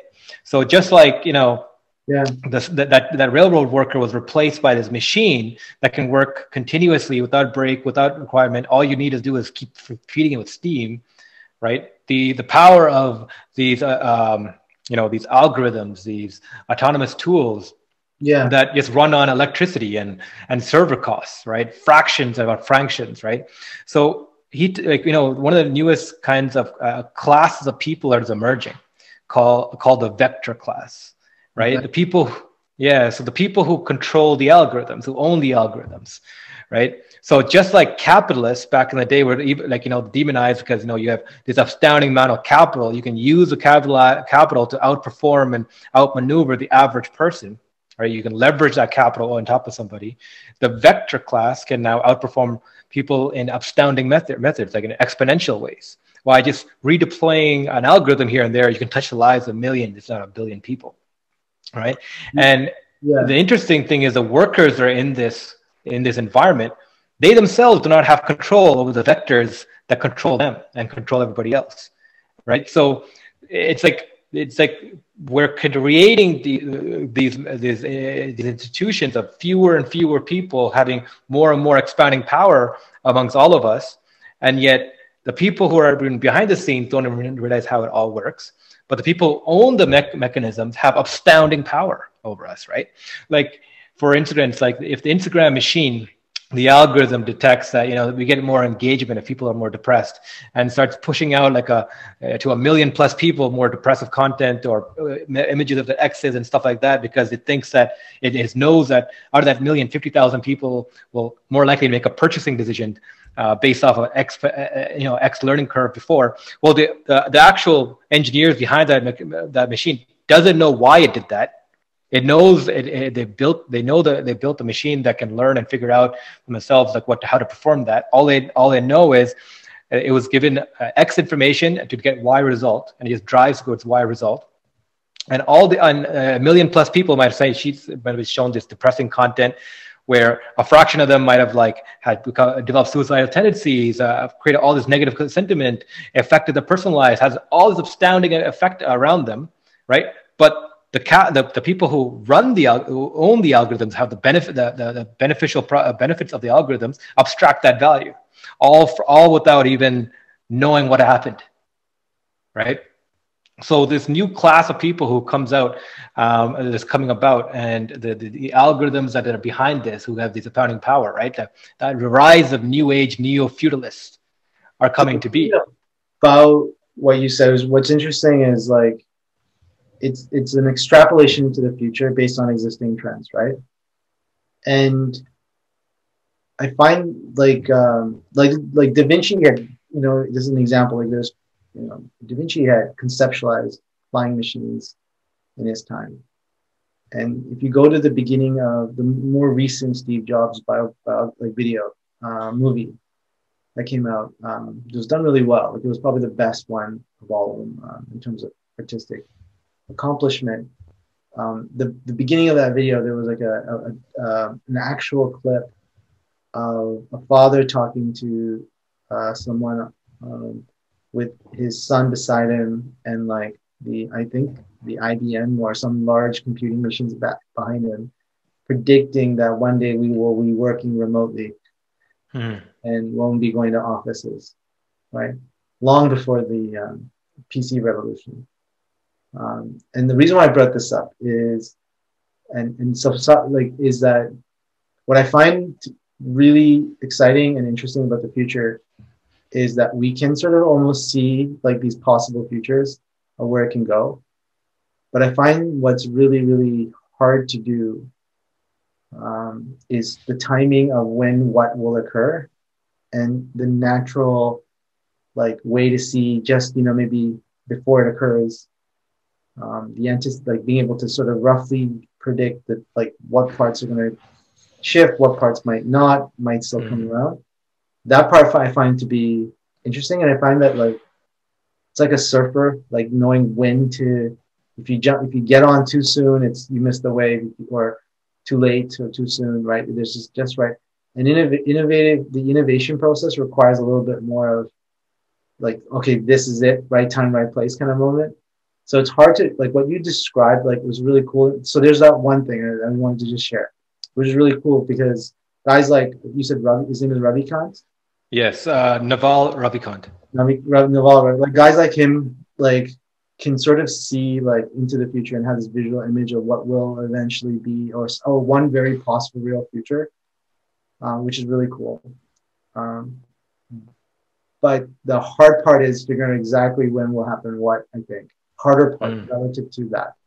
And then the other interesting thing I'd like to share, if you don't mind, about something that helps me analyze some of these things is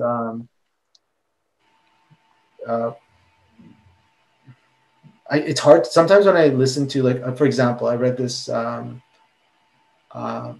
book that was a deep influence in my work, The Opposable Mind by Roger Martin. And I don't know that he's built a company though. But I know that he's documented a series of companies and saw a pattern. And when he put that together in a book, it literally helped me sort of see, this is it. And it's almost I know my sister, she's a soprano singer, but when she was growing up, she didn't have any formal training on it. So she was able to sort of sound like a soprano, but one that was very clearly untrained. And in many ways, the book, was articulating what maybe was happening naturally to people when they're innovating or inventing or going through that process of serial entrepreneur. But in many ways, try to turn it into a formal training process. These are the steps they're going through, and this is what they're doing.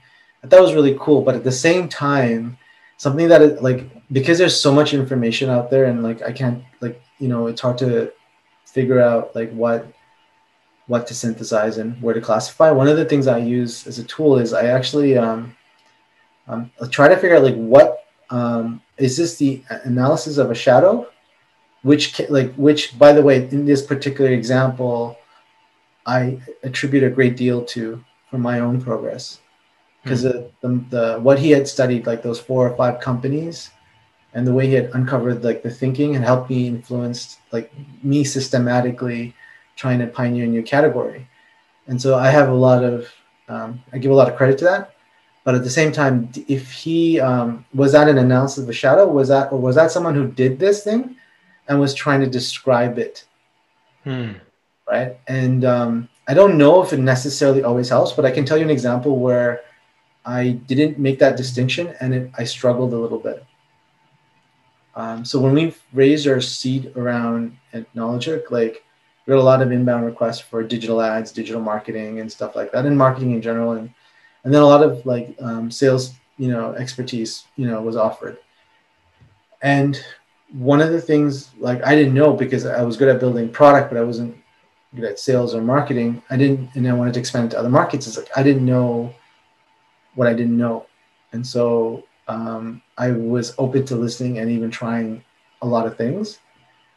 And then I learned very quickly that, that whole pilot builder analogy, like the idea of we're pilots to a lot of things. I actually learned that. No, so the whole idea, how I reference like we're pilots or we're like drivers in a car for this whole world that we live in. We don't really know what's under the hood or we can't fix it. So this analogy we use inside the company now, builder versus pilot. And so what I learned was, so now one of the tricks, so what I started to do is I started using this classification trick, and I don't, I'm just sharing some insights. Hopefully it's unsolicited, I know, but hopefully, I found it empowering, so I wanted to share with you. So yeah, please do. But it doesn't apply to anything you just said. So like you might have to like retroactively check. I'm just using this because I now have this like, before I dive into a topic, I kind of have these classifications in my head, and it's going to be flawed and that it might miss out on certain opportunities, but net it's been useful for me. So this builder versus pilot mentality. So what I started doing was I started talking to people again, like I did normally, or read books, or just read information about sales and marketing and go-to-market plans and stuff like that.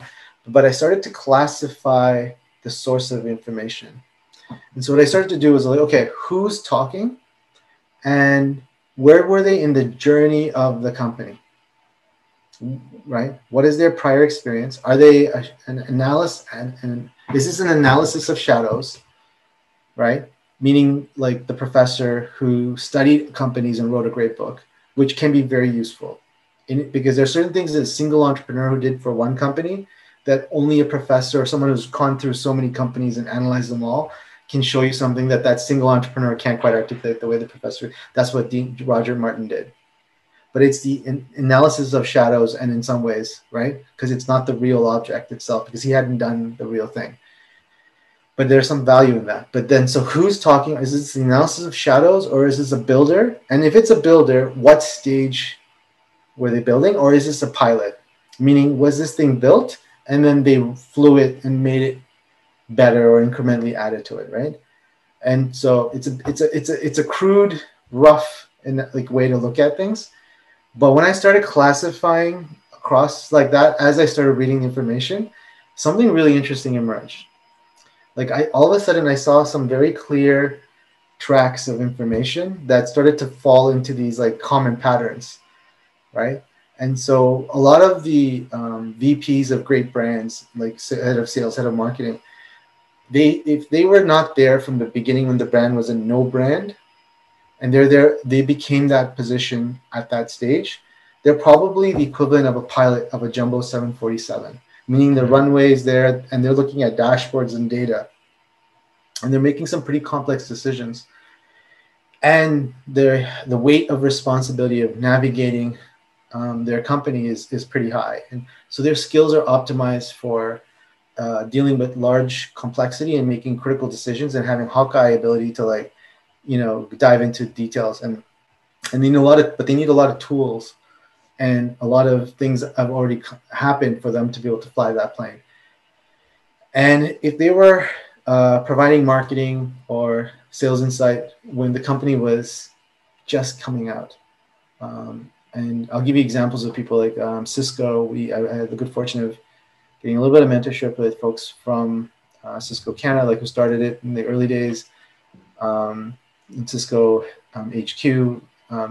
Another one is UFC, the chief brand officer, and who was there with Dana when they first started off. I met a few folks along the way who were, at the early stages, who, in many ways didn't have the pedigree of like, the brand officer wasn't a prior VP from some big name. UFC was doing okay. They were a small company, 3 million or something like that at the time. The brand officer was a lawyer, right? Didn't even know why she was hired for the job.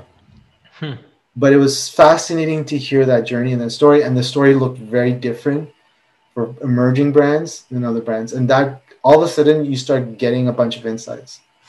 And so the thing that helped me was Builder, Pilot, Shadow, and now Analyzer of Shadows, which also is really powerful.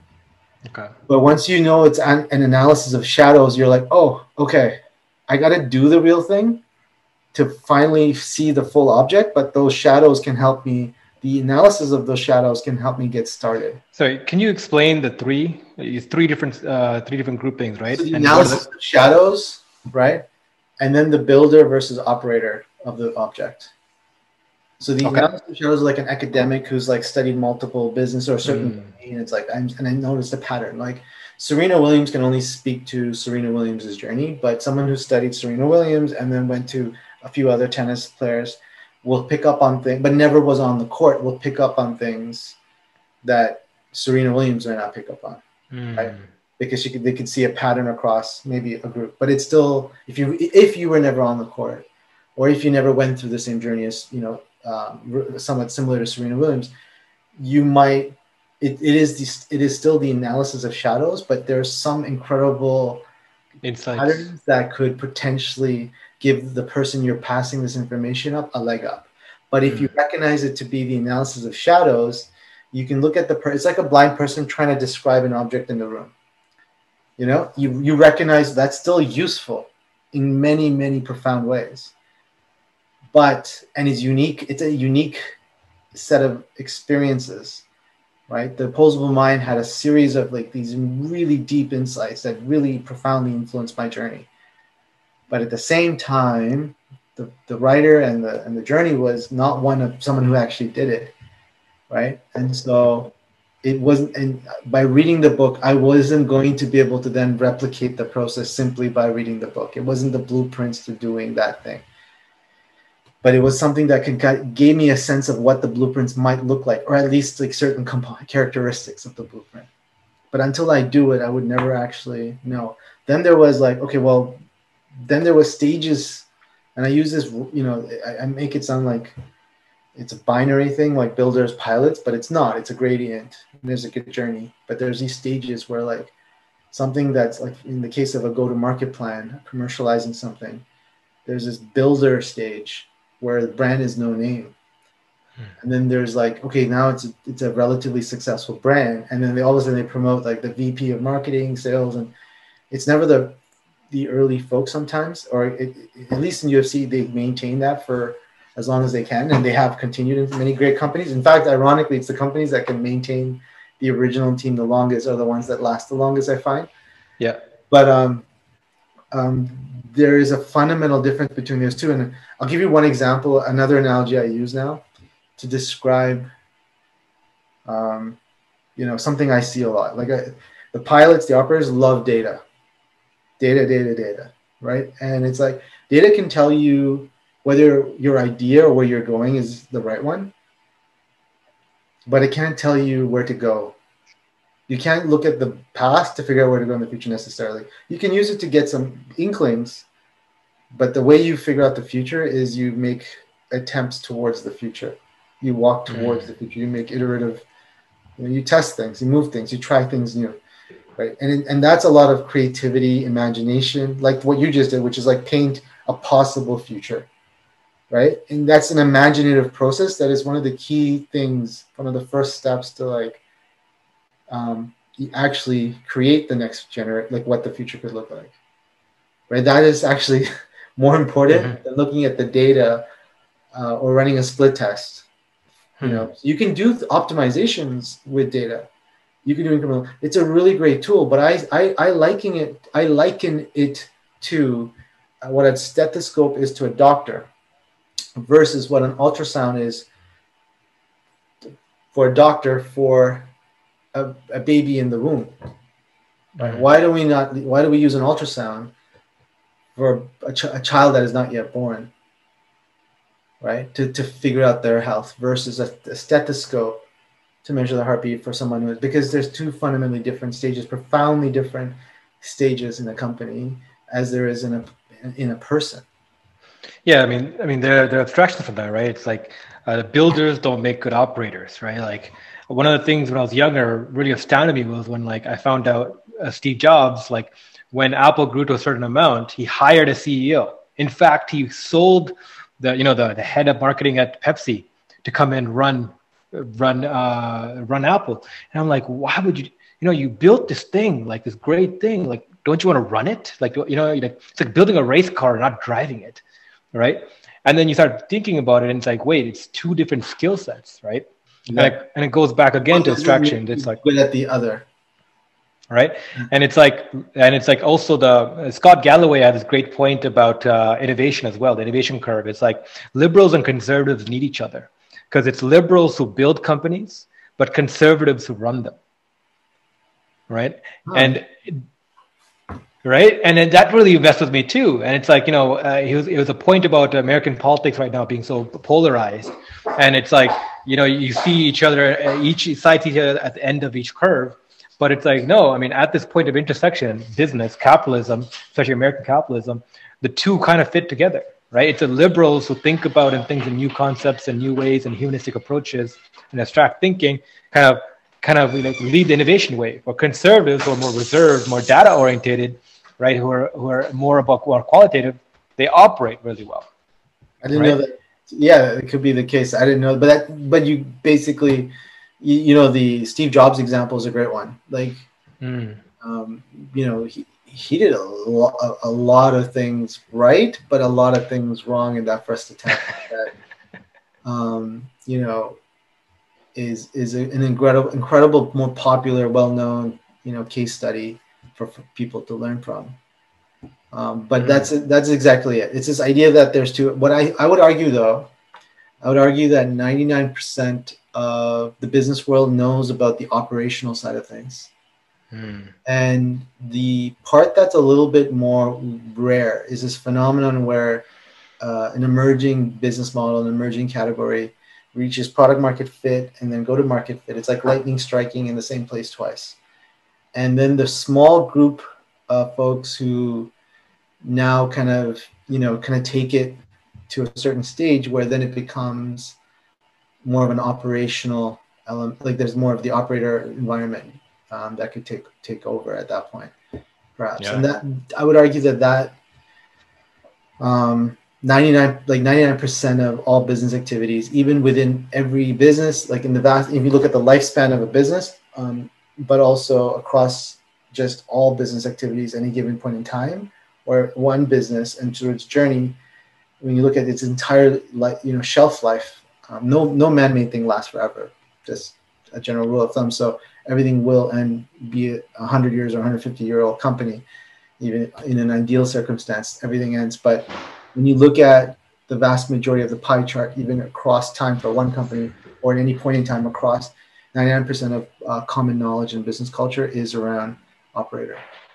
And what's really, really interesting is it's for the few instances where you learn these, for the most part of for the rest of the business world, that skill set's absolutely useless. But for the few moments in history or time or in your company's history where it's useful, right? It's often a culture clash with the rest of what we know needs to happen in a business. I find. And there's been so many great examples of, I've found and collected over a little while to show that it is happening. It is still not well discussed. Although I would argue that that's changing in the next 10 to 50 years. I think you're going to see more and more people articulate, thanks to the work, foundational work of Eric Ries and Steve Blank, and even Roger Martin in Opposable Mind. Like this, like a lot of that work is actually helping articulate the process and demystifying it. But I still think it's often at a culture clash. And I think why this happens is, imagine if 99% of the population, use a cooking analogy, went to a kitchen, saw a certain set of ingredients, and every time they saw these ingredients, they knew they can cook a really good, I'm going to use like a Sri Lankan recipe, mutton curry. Okay, and it's like, oh, you got this, that's mutton curry, here we go. And 99% in a company's history or across the formulas world for success. This gets you mutton curry, and that's what success looks like. And then, so it's the same raw material, same inputs, right? But then to uncover a new business model, this niche, odd skill that's not properly documented, that likely will change soon. Some guy like Steve Jobs or others come in and say, okay, let's do this. This is what the Opposable Mind is documented really well. And say, okay, I think there's an idea here. There's an opportunity to mix this idea from this industry and this idea from that industry. If you look under the hood, you apply first principles or think like an anthropologist, you could sort of see a future where these two things could work, but we need to run these tests and sequence it this way to uncover this potential innovation. And then eventually, potentially, this hybridization of 2 or 3 industries to create this whole new experience that, no one imagined would make sense for a business model, a new industry. Yep. That whole process, is like looking at the sad part is you go to the same kitchen and you look at the ingredients on the table, and then you call a few folks and say, I see a future where this could be the case. And they're like, oh, okay, yeah. We're cooking mutton curry today? No. These ingredients, we're going to cook something else. Gotcha. Something else. All right. So then we start doing it. It's like, and then guess what happens? Like the mutton curry habits kick in, right? The cooking, like you start doing these things that, and it's like you're tripping. These two worlds are tripping. So and I can tell you, I can point out very specific points in business history where I know this happened. Some of it's well known and documented. Some of it's like you got to look at the clues. So when Steve Jobs created sort of I think it was the Lisa, he took his best engineers. At this point, Apple was successful. He took his best engineers, right, and essentially put them in a room and created a pirate flag, which I think was a stupid move. And tried to I love that story, but okay. But to antagonize, like the mistake he made, and that's a reflection of his vulnerability, was to antagonize the other groups who were, it was his company. He's the shareholder of. They're all part of the same family. So that was a lack of emotion. That was somewhat underdeveloped on the emotional scale. Some maybe vulnerabilities, some fears that were causing to do that, but essentially, but he was right to put him in another room, in my opinion. And it's because you can't, it looks like you're about to destroy a mutton curry, a really good opportunity to cook mutton curry today. That's what it looked like, from the perspective of everyone outside, because this is what 99% of the world knows in terms of documented best practices. So going into a room with your best engineers, and by best, it usually is people who've been with you in the early days, who was crazy enough to say, I don't quite understand this process. At worst case, I don't quite understand this process, but we have a history together, and he tends to, pop out on the other end with a surprise, right? So we'll go along. We'll be his sous chef today in his kitchen and just do what he wants to do until something pops up. And something along that line is kind of key to the success of innovating something new. This happened again with Henry Ford. You talked about, sometimes you can be one and not the other. So here's a guy who invented an incredible car, got investors to invest in his first company. It collapsed because he couldn't produce 50 cars. People were willing to pay for his cars, and he couldn't produce the 50 cars out of his assembly line, right? And so he went bankrupt. So anyone looking at that situation, what was his mistake? Didn't understand how to mass production, right? I love this story. And these are the reasons why I'm so inspired by these human stories, because you know what happens next. This is the father of modern mass production, the assembly line, right? The pioneer of, right? This is why these stories are so special, right? This guy sucked at this. Gandhi, why is his story so special? This guy was like, he couldn't get a job in India because he was too shy as a lawyer in Indian court, right? Like what makes that story special? Anyway, so here's what he did. Okay, so now this guy's second time around, second act, he's building incredible cars. He's created essentially an incredible assembly line. He's mass producing cars.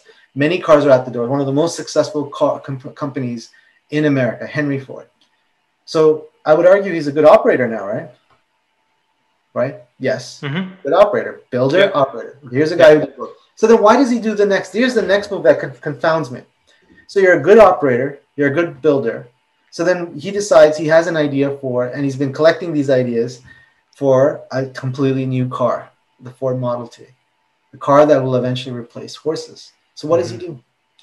He decides to create a garage, locks up the garage. No one's allowed to come into the garage except for a handful of his best engineers. And he begins to go to work on the Ford Model T.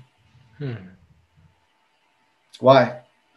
The best operator in the world, best builder, has trouble explaining to the rest of his company that looks up to him and respects him on why his process inside that garage has to go the way it is and can't be interrupted by everyone outside that garage. Okay, so I have two objections to this, right? Okay. Well, two thoughts to add to this.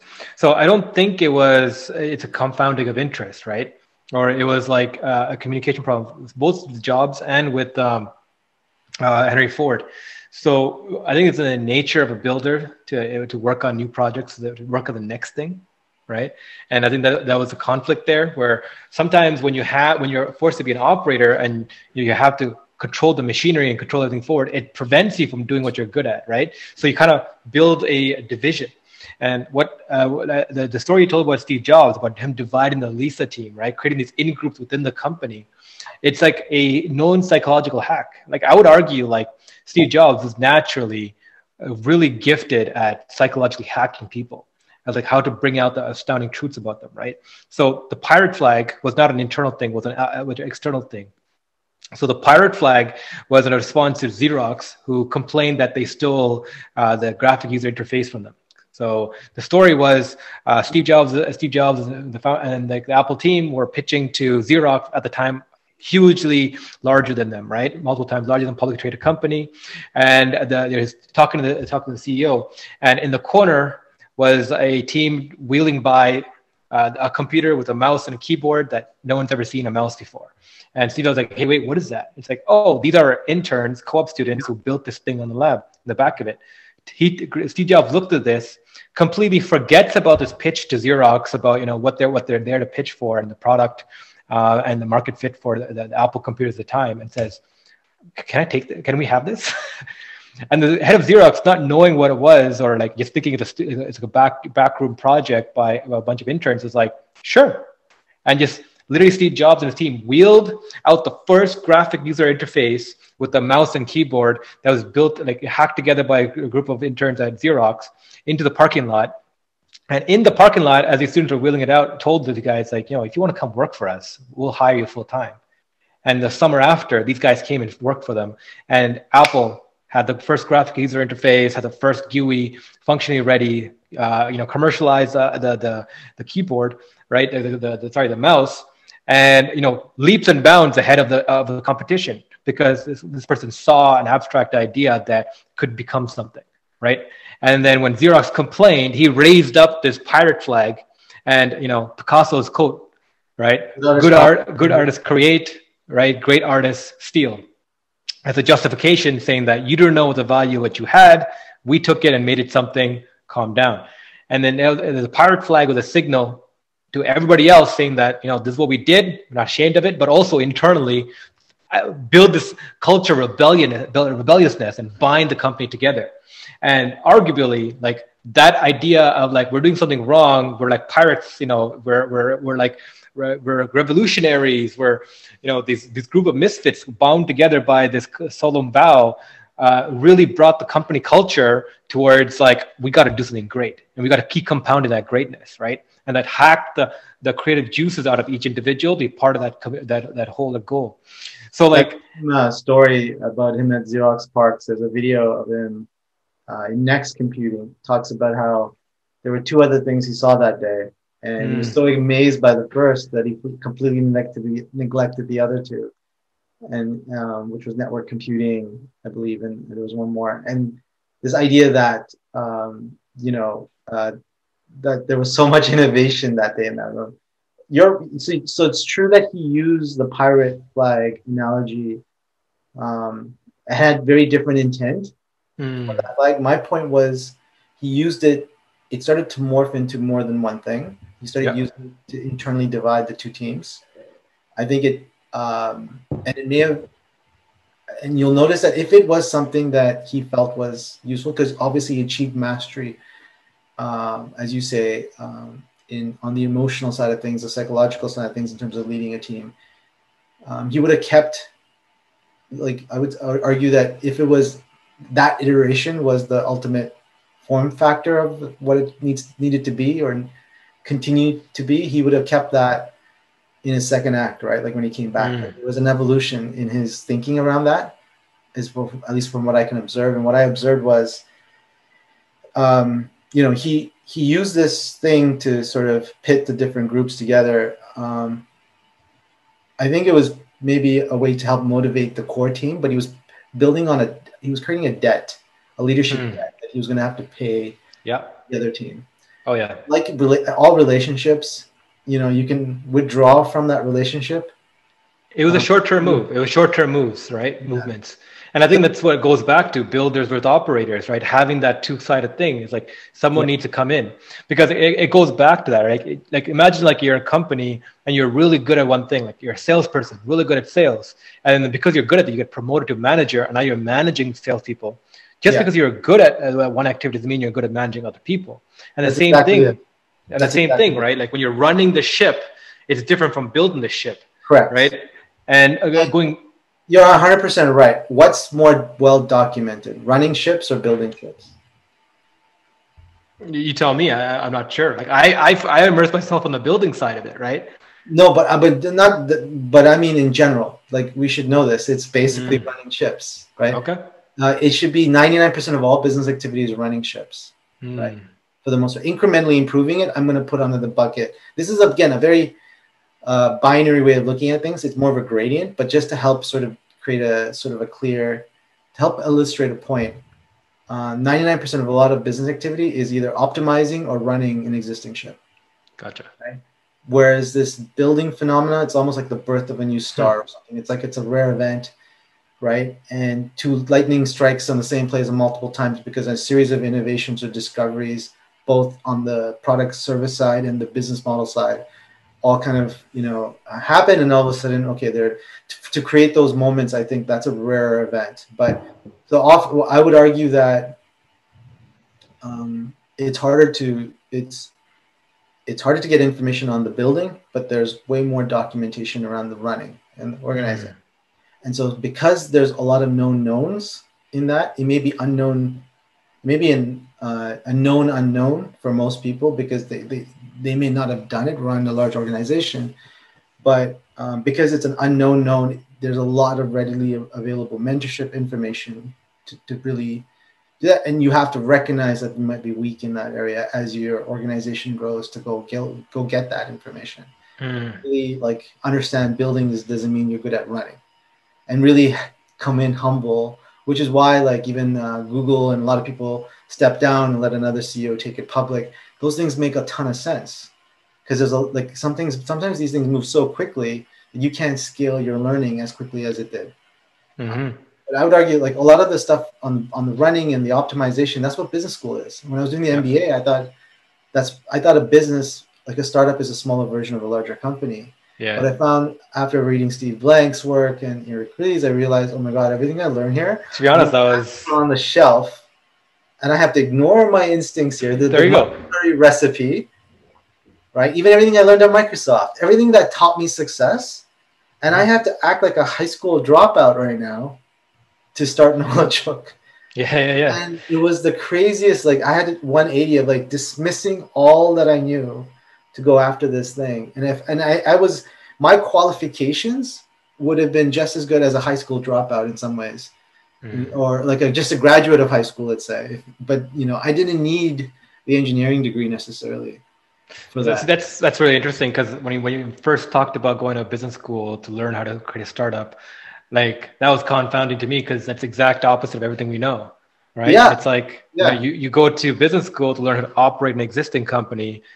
There's no actual structural way to learn how to build a company. Ignorance, right? That was me not knowing. So I was giving you my journey, but it doesn't mean it was the right one. Yeah. So I mean, now all that information, you know, thank God, like I can, like it's useful now, right? To be able to run and scale a company and to have carry those conversations. The business literacy is useful.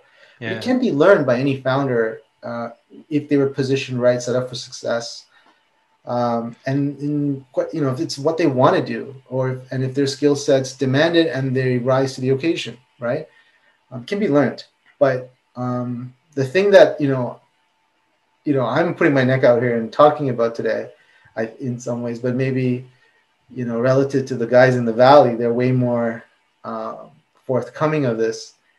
I think there's going to be a lot of people talking about this concept, builder versus operator, and the shadow, like the analogy of like the cave. I think that helps a lot in some ways, but I think the process is not really well documented, and everyone sees, you know, two brown guys talking about it, so we're using a mutton curry analogy, which is a sign of the times. But like I think it's going to be one that more and more people will see. And anyway, so coming back to how I bucket things this way. And when I started doing that, I started realizing, oh my gosh, I now know how to take a brand that nobody knows and introduce it into a new market the way, you know, every brand that had to do that. And the tools are different. Think more like ultrasound versus a stethoscope for an adult, right?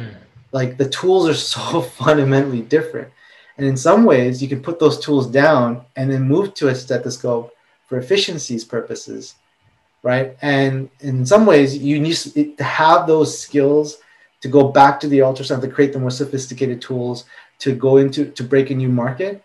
Like having people who have that skill set or cultivating it and they stick around in case your industry gets disrupted, to go back and do that again. That's super powerful. And I think that's what is usually lost in companies when those, you know, early founding teams that have the both skill sets of using an ultrasound, you know, equipment and a stethoscope can oscillate between the two. But if we're getting disrupted, we need to change our business model, can go back to the ultrasound tools and other, you know what I mean? Like the builder tools. Yeah. And know how to oscillate between those two worlds. I think it's every company's interest to create, you know, leaders who can move between the two worlds and hopefully create a company that has those folks all the way through, so that if you ever get disrupted, you can disrupt yourself, I guess. Well, anyway. I mean, so talking on that, and you know, this is a shifty topic, you know, Knowledge Hook, the trajectory now that you're on, right? Talking about builder versus operator, where do you see structural changes happening? Yeah, so once I realized, like, hey, there's a whole different not properly documented business class of activities here. One of the first structural changes that happened was the way we went about doing our go-to-market. And one of the first terms we use inside the company is this concept called the garage. You know, paying homage to the Ford Model T garage. And the idea that, hey, the rules and the rituals inside the garage are different from the rules and the rituals inside the scale-up side of the company, right? And we started to, and I don't know that this is necessarily the most efficient. I think Elon has like some probably slightly like a much way better, you know, methodology than this one. but I know that there's cracks even in his model, because I've done a little like snooping around, of podcasts and other interviews, not from Musk. I've watched as much of his stuff. It sounds like, as you probably have with Steve Jobs and others as well. Mm-hmm. But I watched all that stuff. But I found some of his high-end executives, right? One happening to be Tamal Jay, the former CIO of Tesla, and who started Tekion, just recently raised like 125 million round. Yeah. If you go to his podcast and go to the 14-minute mark on his podcast, you will find him talking about some of his interactions with Elon, but in a way that was really unique to me. Okay. Where it indicated to me this sort of cultural, difference of opinion on a process or approach that had similarities to what I found.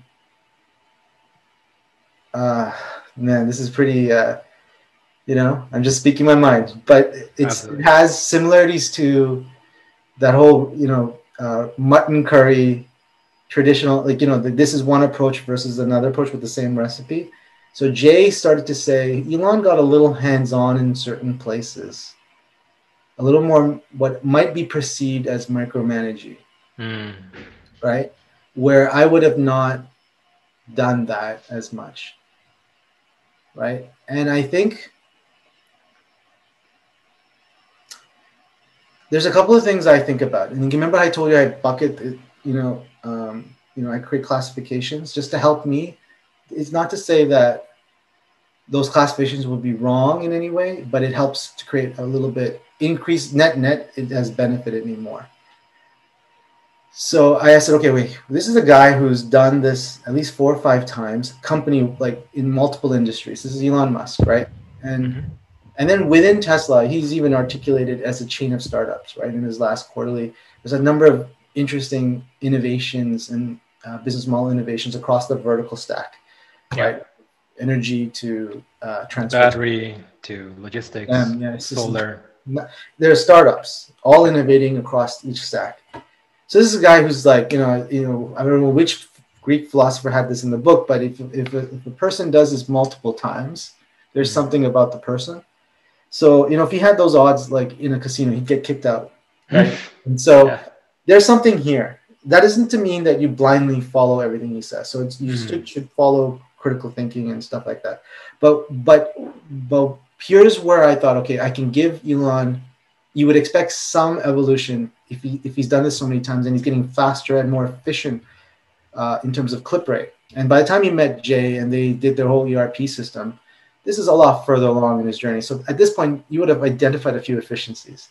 But if you're struggling and you find yourself in the room and you're micromanaging, at least that's what's perceived by the other person, then that tells me that there's certain things that don't scale, which is the innovation process, and you haven't figured out a way to communicate that or create structures in your organization to prevent people who don't understand that from feeling that way. Or maybe there's an interfacing moment there. I don't know, like where you have to move from innovating in the garage out, but there's still some flaws in the transition from innovating to bringing it into scale. There's something there that's missing, and it tells me that if Elon's struggling to be able to build confidence during that period and that process and transition, despite having done this millions of times before, there's something still missing in the fabric of our conversations, in our understanding of tool making and tool building. Now, why would Jay, now let's, remember I told you earlier, you should look at people in their journey, right? So Jay is an example of someone who's built something, Tekion, right? If you go to this article called Search versus Execute in Steve Blank's work, talks about when you come up with a new business model, right? You go through what's a discovery process. You're not a smaller version of a large company. You don't have to replicate, you're not replicating an existing model. And when you're using the search versus execute, when you're using the lean startup approach, it's meant really for, like, especially for coming up with a new type of business model where you don't know the customers and you also don't know who the buyer is, right? But what if you think of what Tekion is, it is offering what Tesla does for Tesla. It's offering that for the rest of the automotive. So you don't necessarily have to go through the same innovation process. You have to discover all the pieces. A lot of that is that's a startup category that was innovated that day at Tesla, and a lot of it is now spawning an industry of which I think Tekion is a part of. Right? The modern way of purchasing cars. Think about it. Like that is what was done. Like I'm not like you purchase cars for Tesla online. Tekion is now expanding that, and that's what makes Tekion really special. Is for the cars that are going to be alongside Tesla for the future of driving. Tekion is the company to go with, right? But the process of doing that maybe doesn't require the same garage in trial and error of like how would someone purchase something online if it was already gone through once before. So the philosophies that you may need in this weird, unique moment to pioneer the concept for the first time, right, may not be needed once the concept's out. Yep. Yeah. This is not personal. This is just me. And I found that one of the things I do is when I struggle with something, I dig and I search and like I remember meeting Praveen, the head of growth for Tesla at the time. I ran to the conference, asked if I can meet with him after because I wanted to understand like should I be buying ads if in order to grow a company like do I need to use it, have an ad strategy? Well, if Facebook and Google, the biggest companies for ad revenue, if they didn't use ads, then should I? Right? And because then they use billboards. How do they grow? Right? How does other companies how do you grow without so I needed to have that question answered. So when I met with him, he walked me through like what the growth team, how they're structured, the kind of things they did in there. Nothing was related to ads. And so I needed that information. So I was willing to go scout that information, go look under a rock if I had to, right? And beg for that information because I needed the information for my own learning journey. So I have that tendency to go dig and dig and dig. So I was looking for executives talking about Elon Musk on the flip side. What is your perspective of this process? Because if you if he's done this 6 or 7 times, by now he's probably refined it, that you wouldn't feel like he would have been efficient at this. So I didn't know which way the answer was going to be. But as soon as I heard the interviewer say, "Tell me about Musk," I was like, okay, I think gold. I actually took a screenshot, a link, and I passed it to a friend of mine. So then, and I was like, hey, I think I found someone who's about to spill out the answer about that thing we used to talk about, which is micromanagement in the garage. I don't know what Jay's going to say, but I'm going to start playing and watching. Let's see. But I wanted you to know that I have literally this exchange with another friend of mine. And then I watched it and I was like, oh shit, Elon Musk is struggling with this. Right? So by general consensus, my general now belief is I think he has a faster way to organize garages and these innovations and then bring it into the production line or like the scale up process. I think he's rapidly, but I think it's still rough around the edges. And I think the general process that happens in the garage is it has got to be a small team. You can't scale it. And it's got to be a small trusted team that's willing to operate similar to what a Michelin 3-star restaurant might look like when it's trying to decide the menu. You have your sous chefs, you have some R&D, and they could be incredible chefs, but in that moment, they're a sous chef, helping, execute certain parts of what will be a really quick experiment. Then you run the experiment, then you pivot, and you're failing until you kind of have a better understanding of your customer, better understanding of this, the technology you're wielding, and you're trying to find this, form this new human habit that didn't exist before, created a new value curve that has different economics tied to it, all this other stuff. And you're just going to do this process really quickly until something latches and you're like, okay, we validated it. Now you bring it out of the garage. Now we begin building the tools for scale. And that process is not very different from a Michelin 3-star restaurant that's about to launch, a chef with some sous chefs in a room designing the menu. or doing the R&D to basically work towards a 3-star restaurant rating. And that is not scalable. And for whatever reason, it's not properly documented and often creates for a lot of culture clashes. So inside our company, we have this thing called the garage. We build a lot. My calendar has a ton of these garage meetings, and then management meetings and data room meetings, right? But these garage room meetings are like 3-hour slots. We're going in. And if I start having if there's a garage meeting, there's probably 3 or 4 of them for and rapid prototyping, rapid building. And this organizational structure is so flat and it's like a startup. And because we're also a vertically integrated strategy, our strategy is a vertical integration one. I have multiple, what appears to be startups that are working together and are like basically pioneering these different concepts.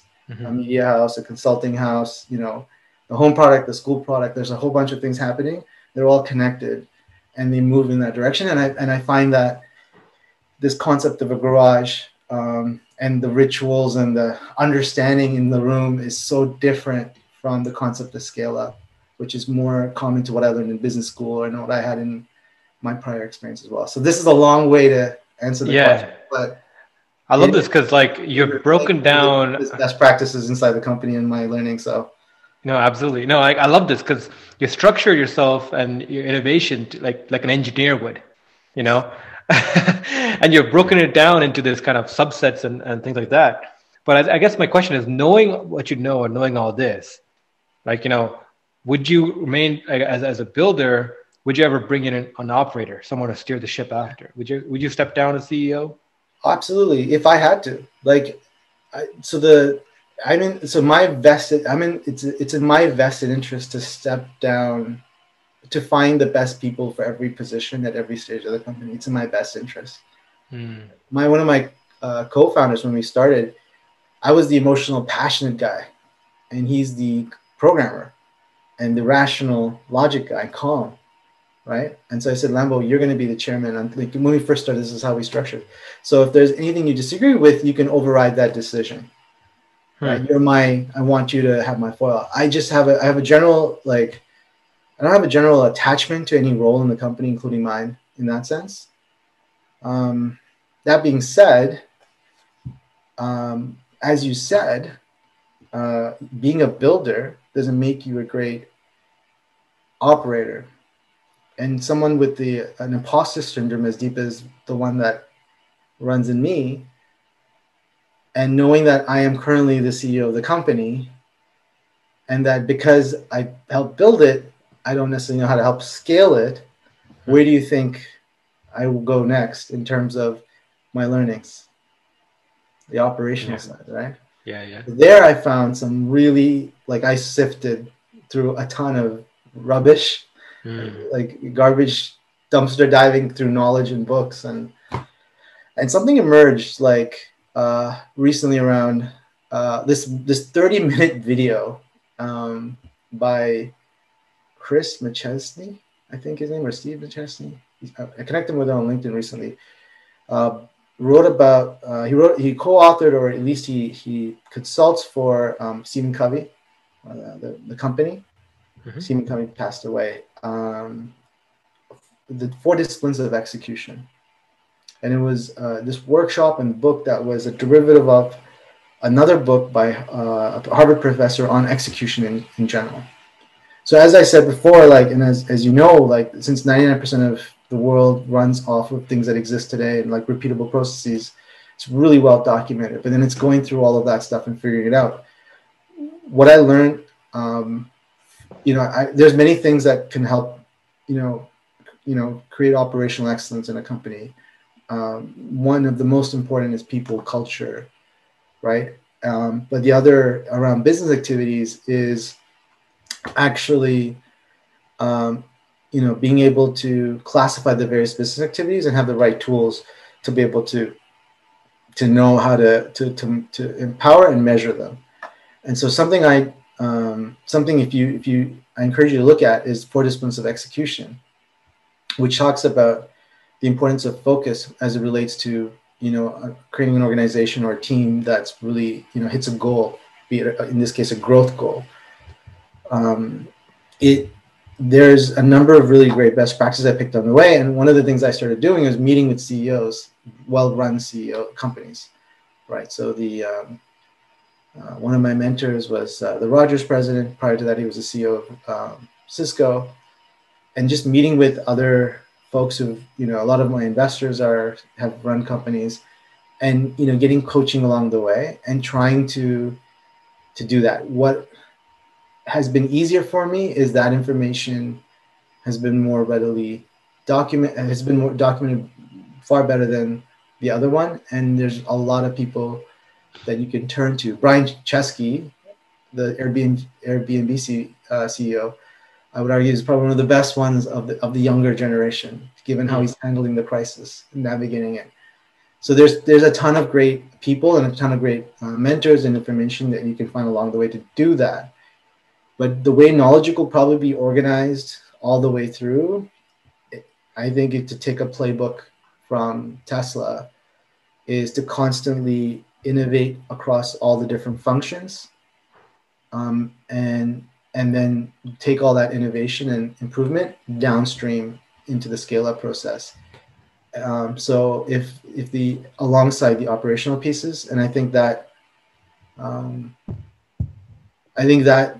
might mean that if that is the model, then I'll probably continue to lead the innovation side and the company and have a ton of really great operational excellence through bringing in the right people to help run those parts of the company, right? And so that's probably, as long as that is the model for Knowledge, to constantly push on the innovation and functionality and stay competitive across those, the various areas that it's competing against, then I'll probably be CEO and have some really great operators to help run.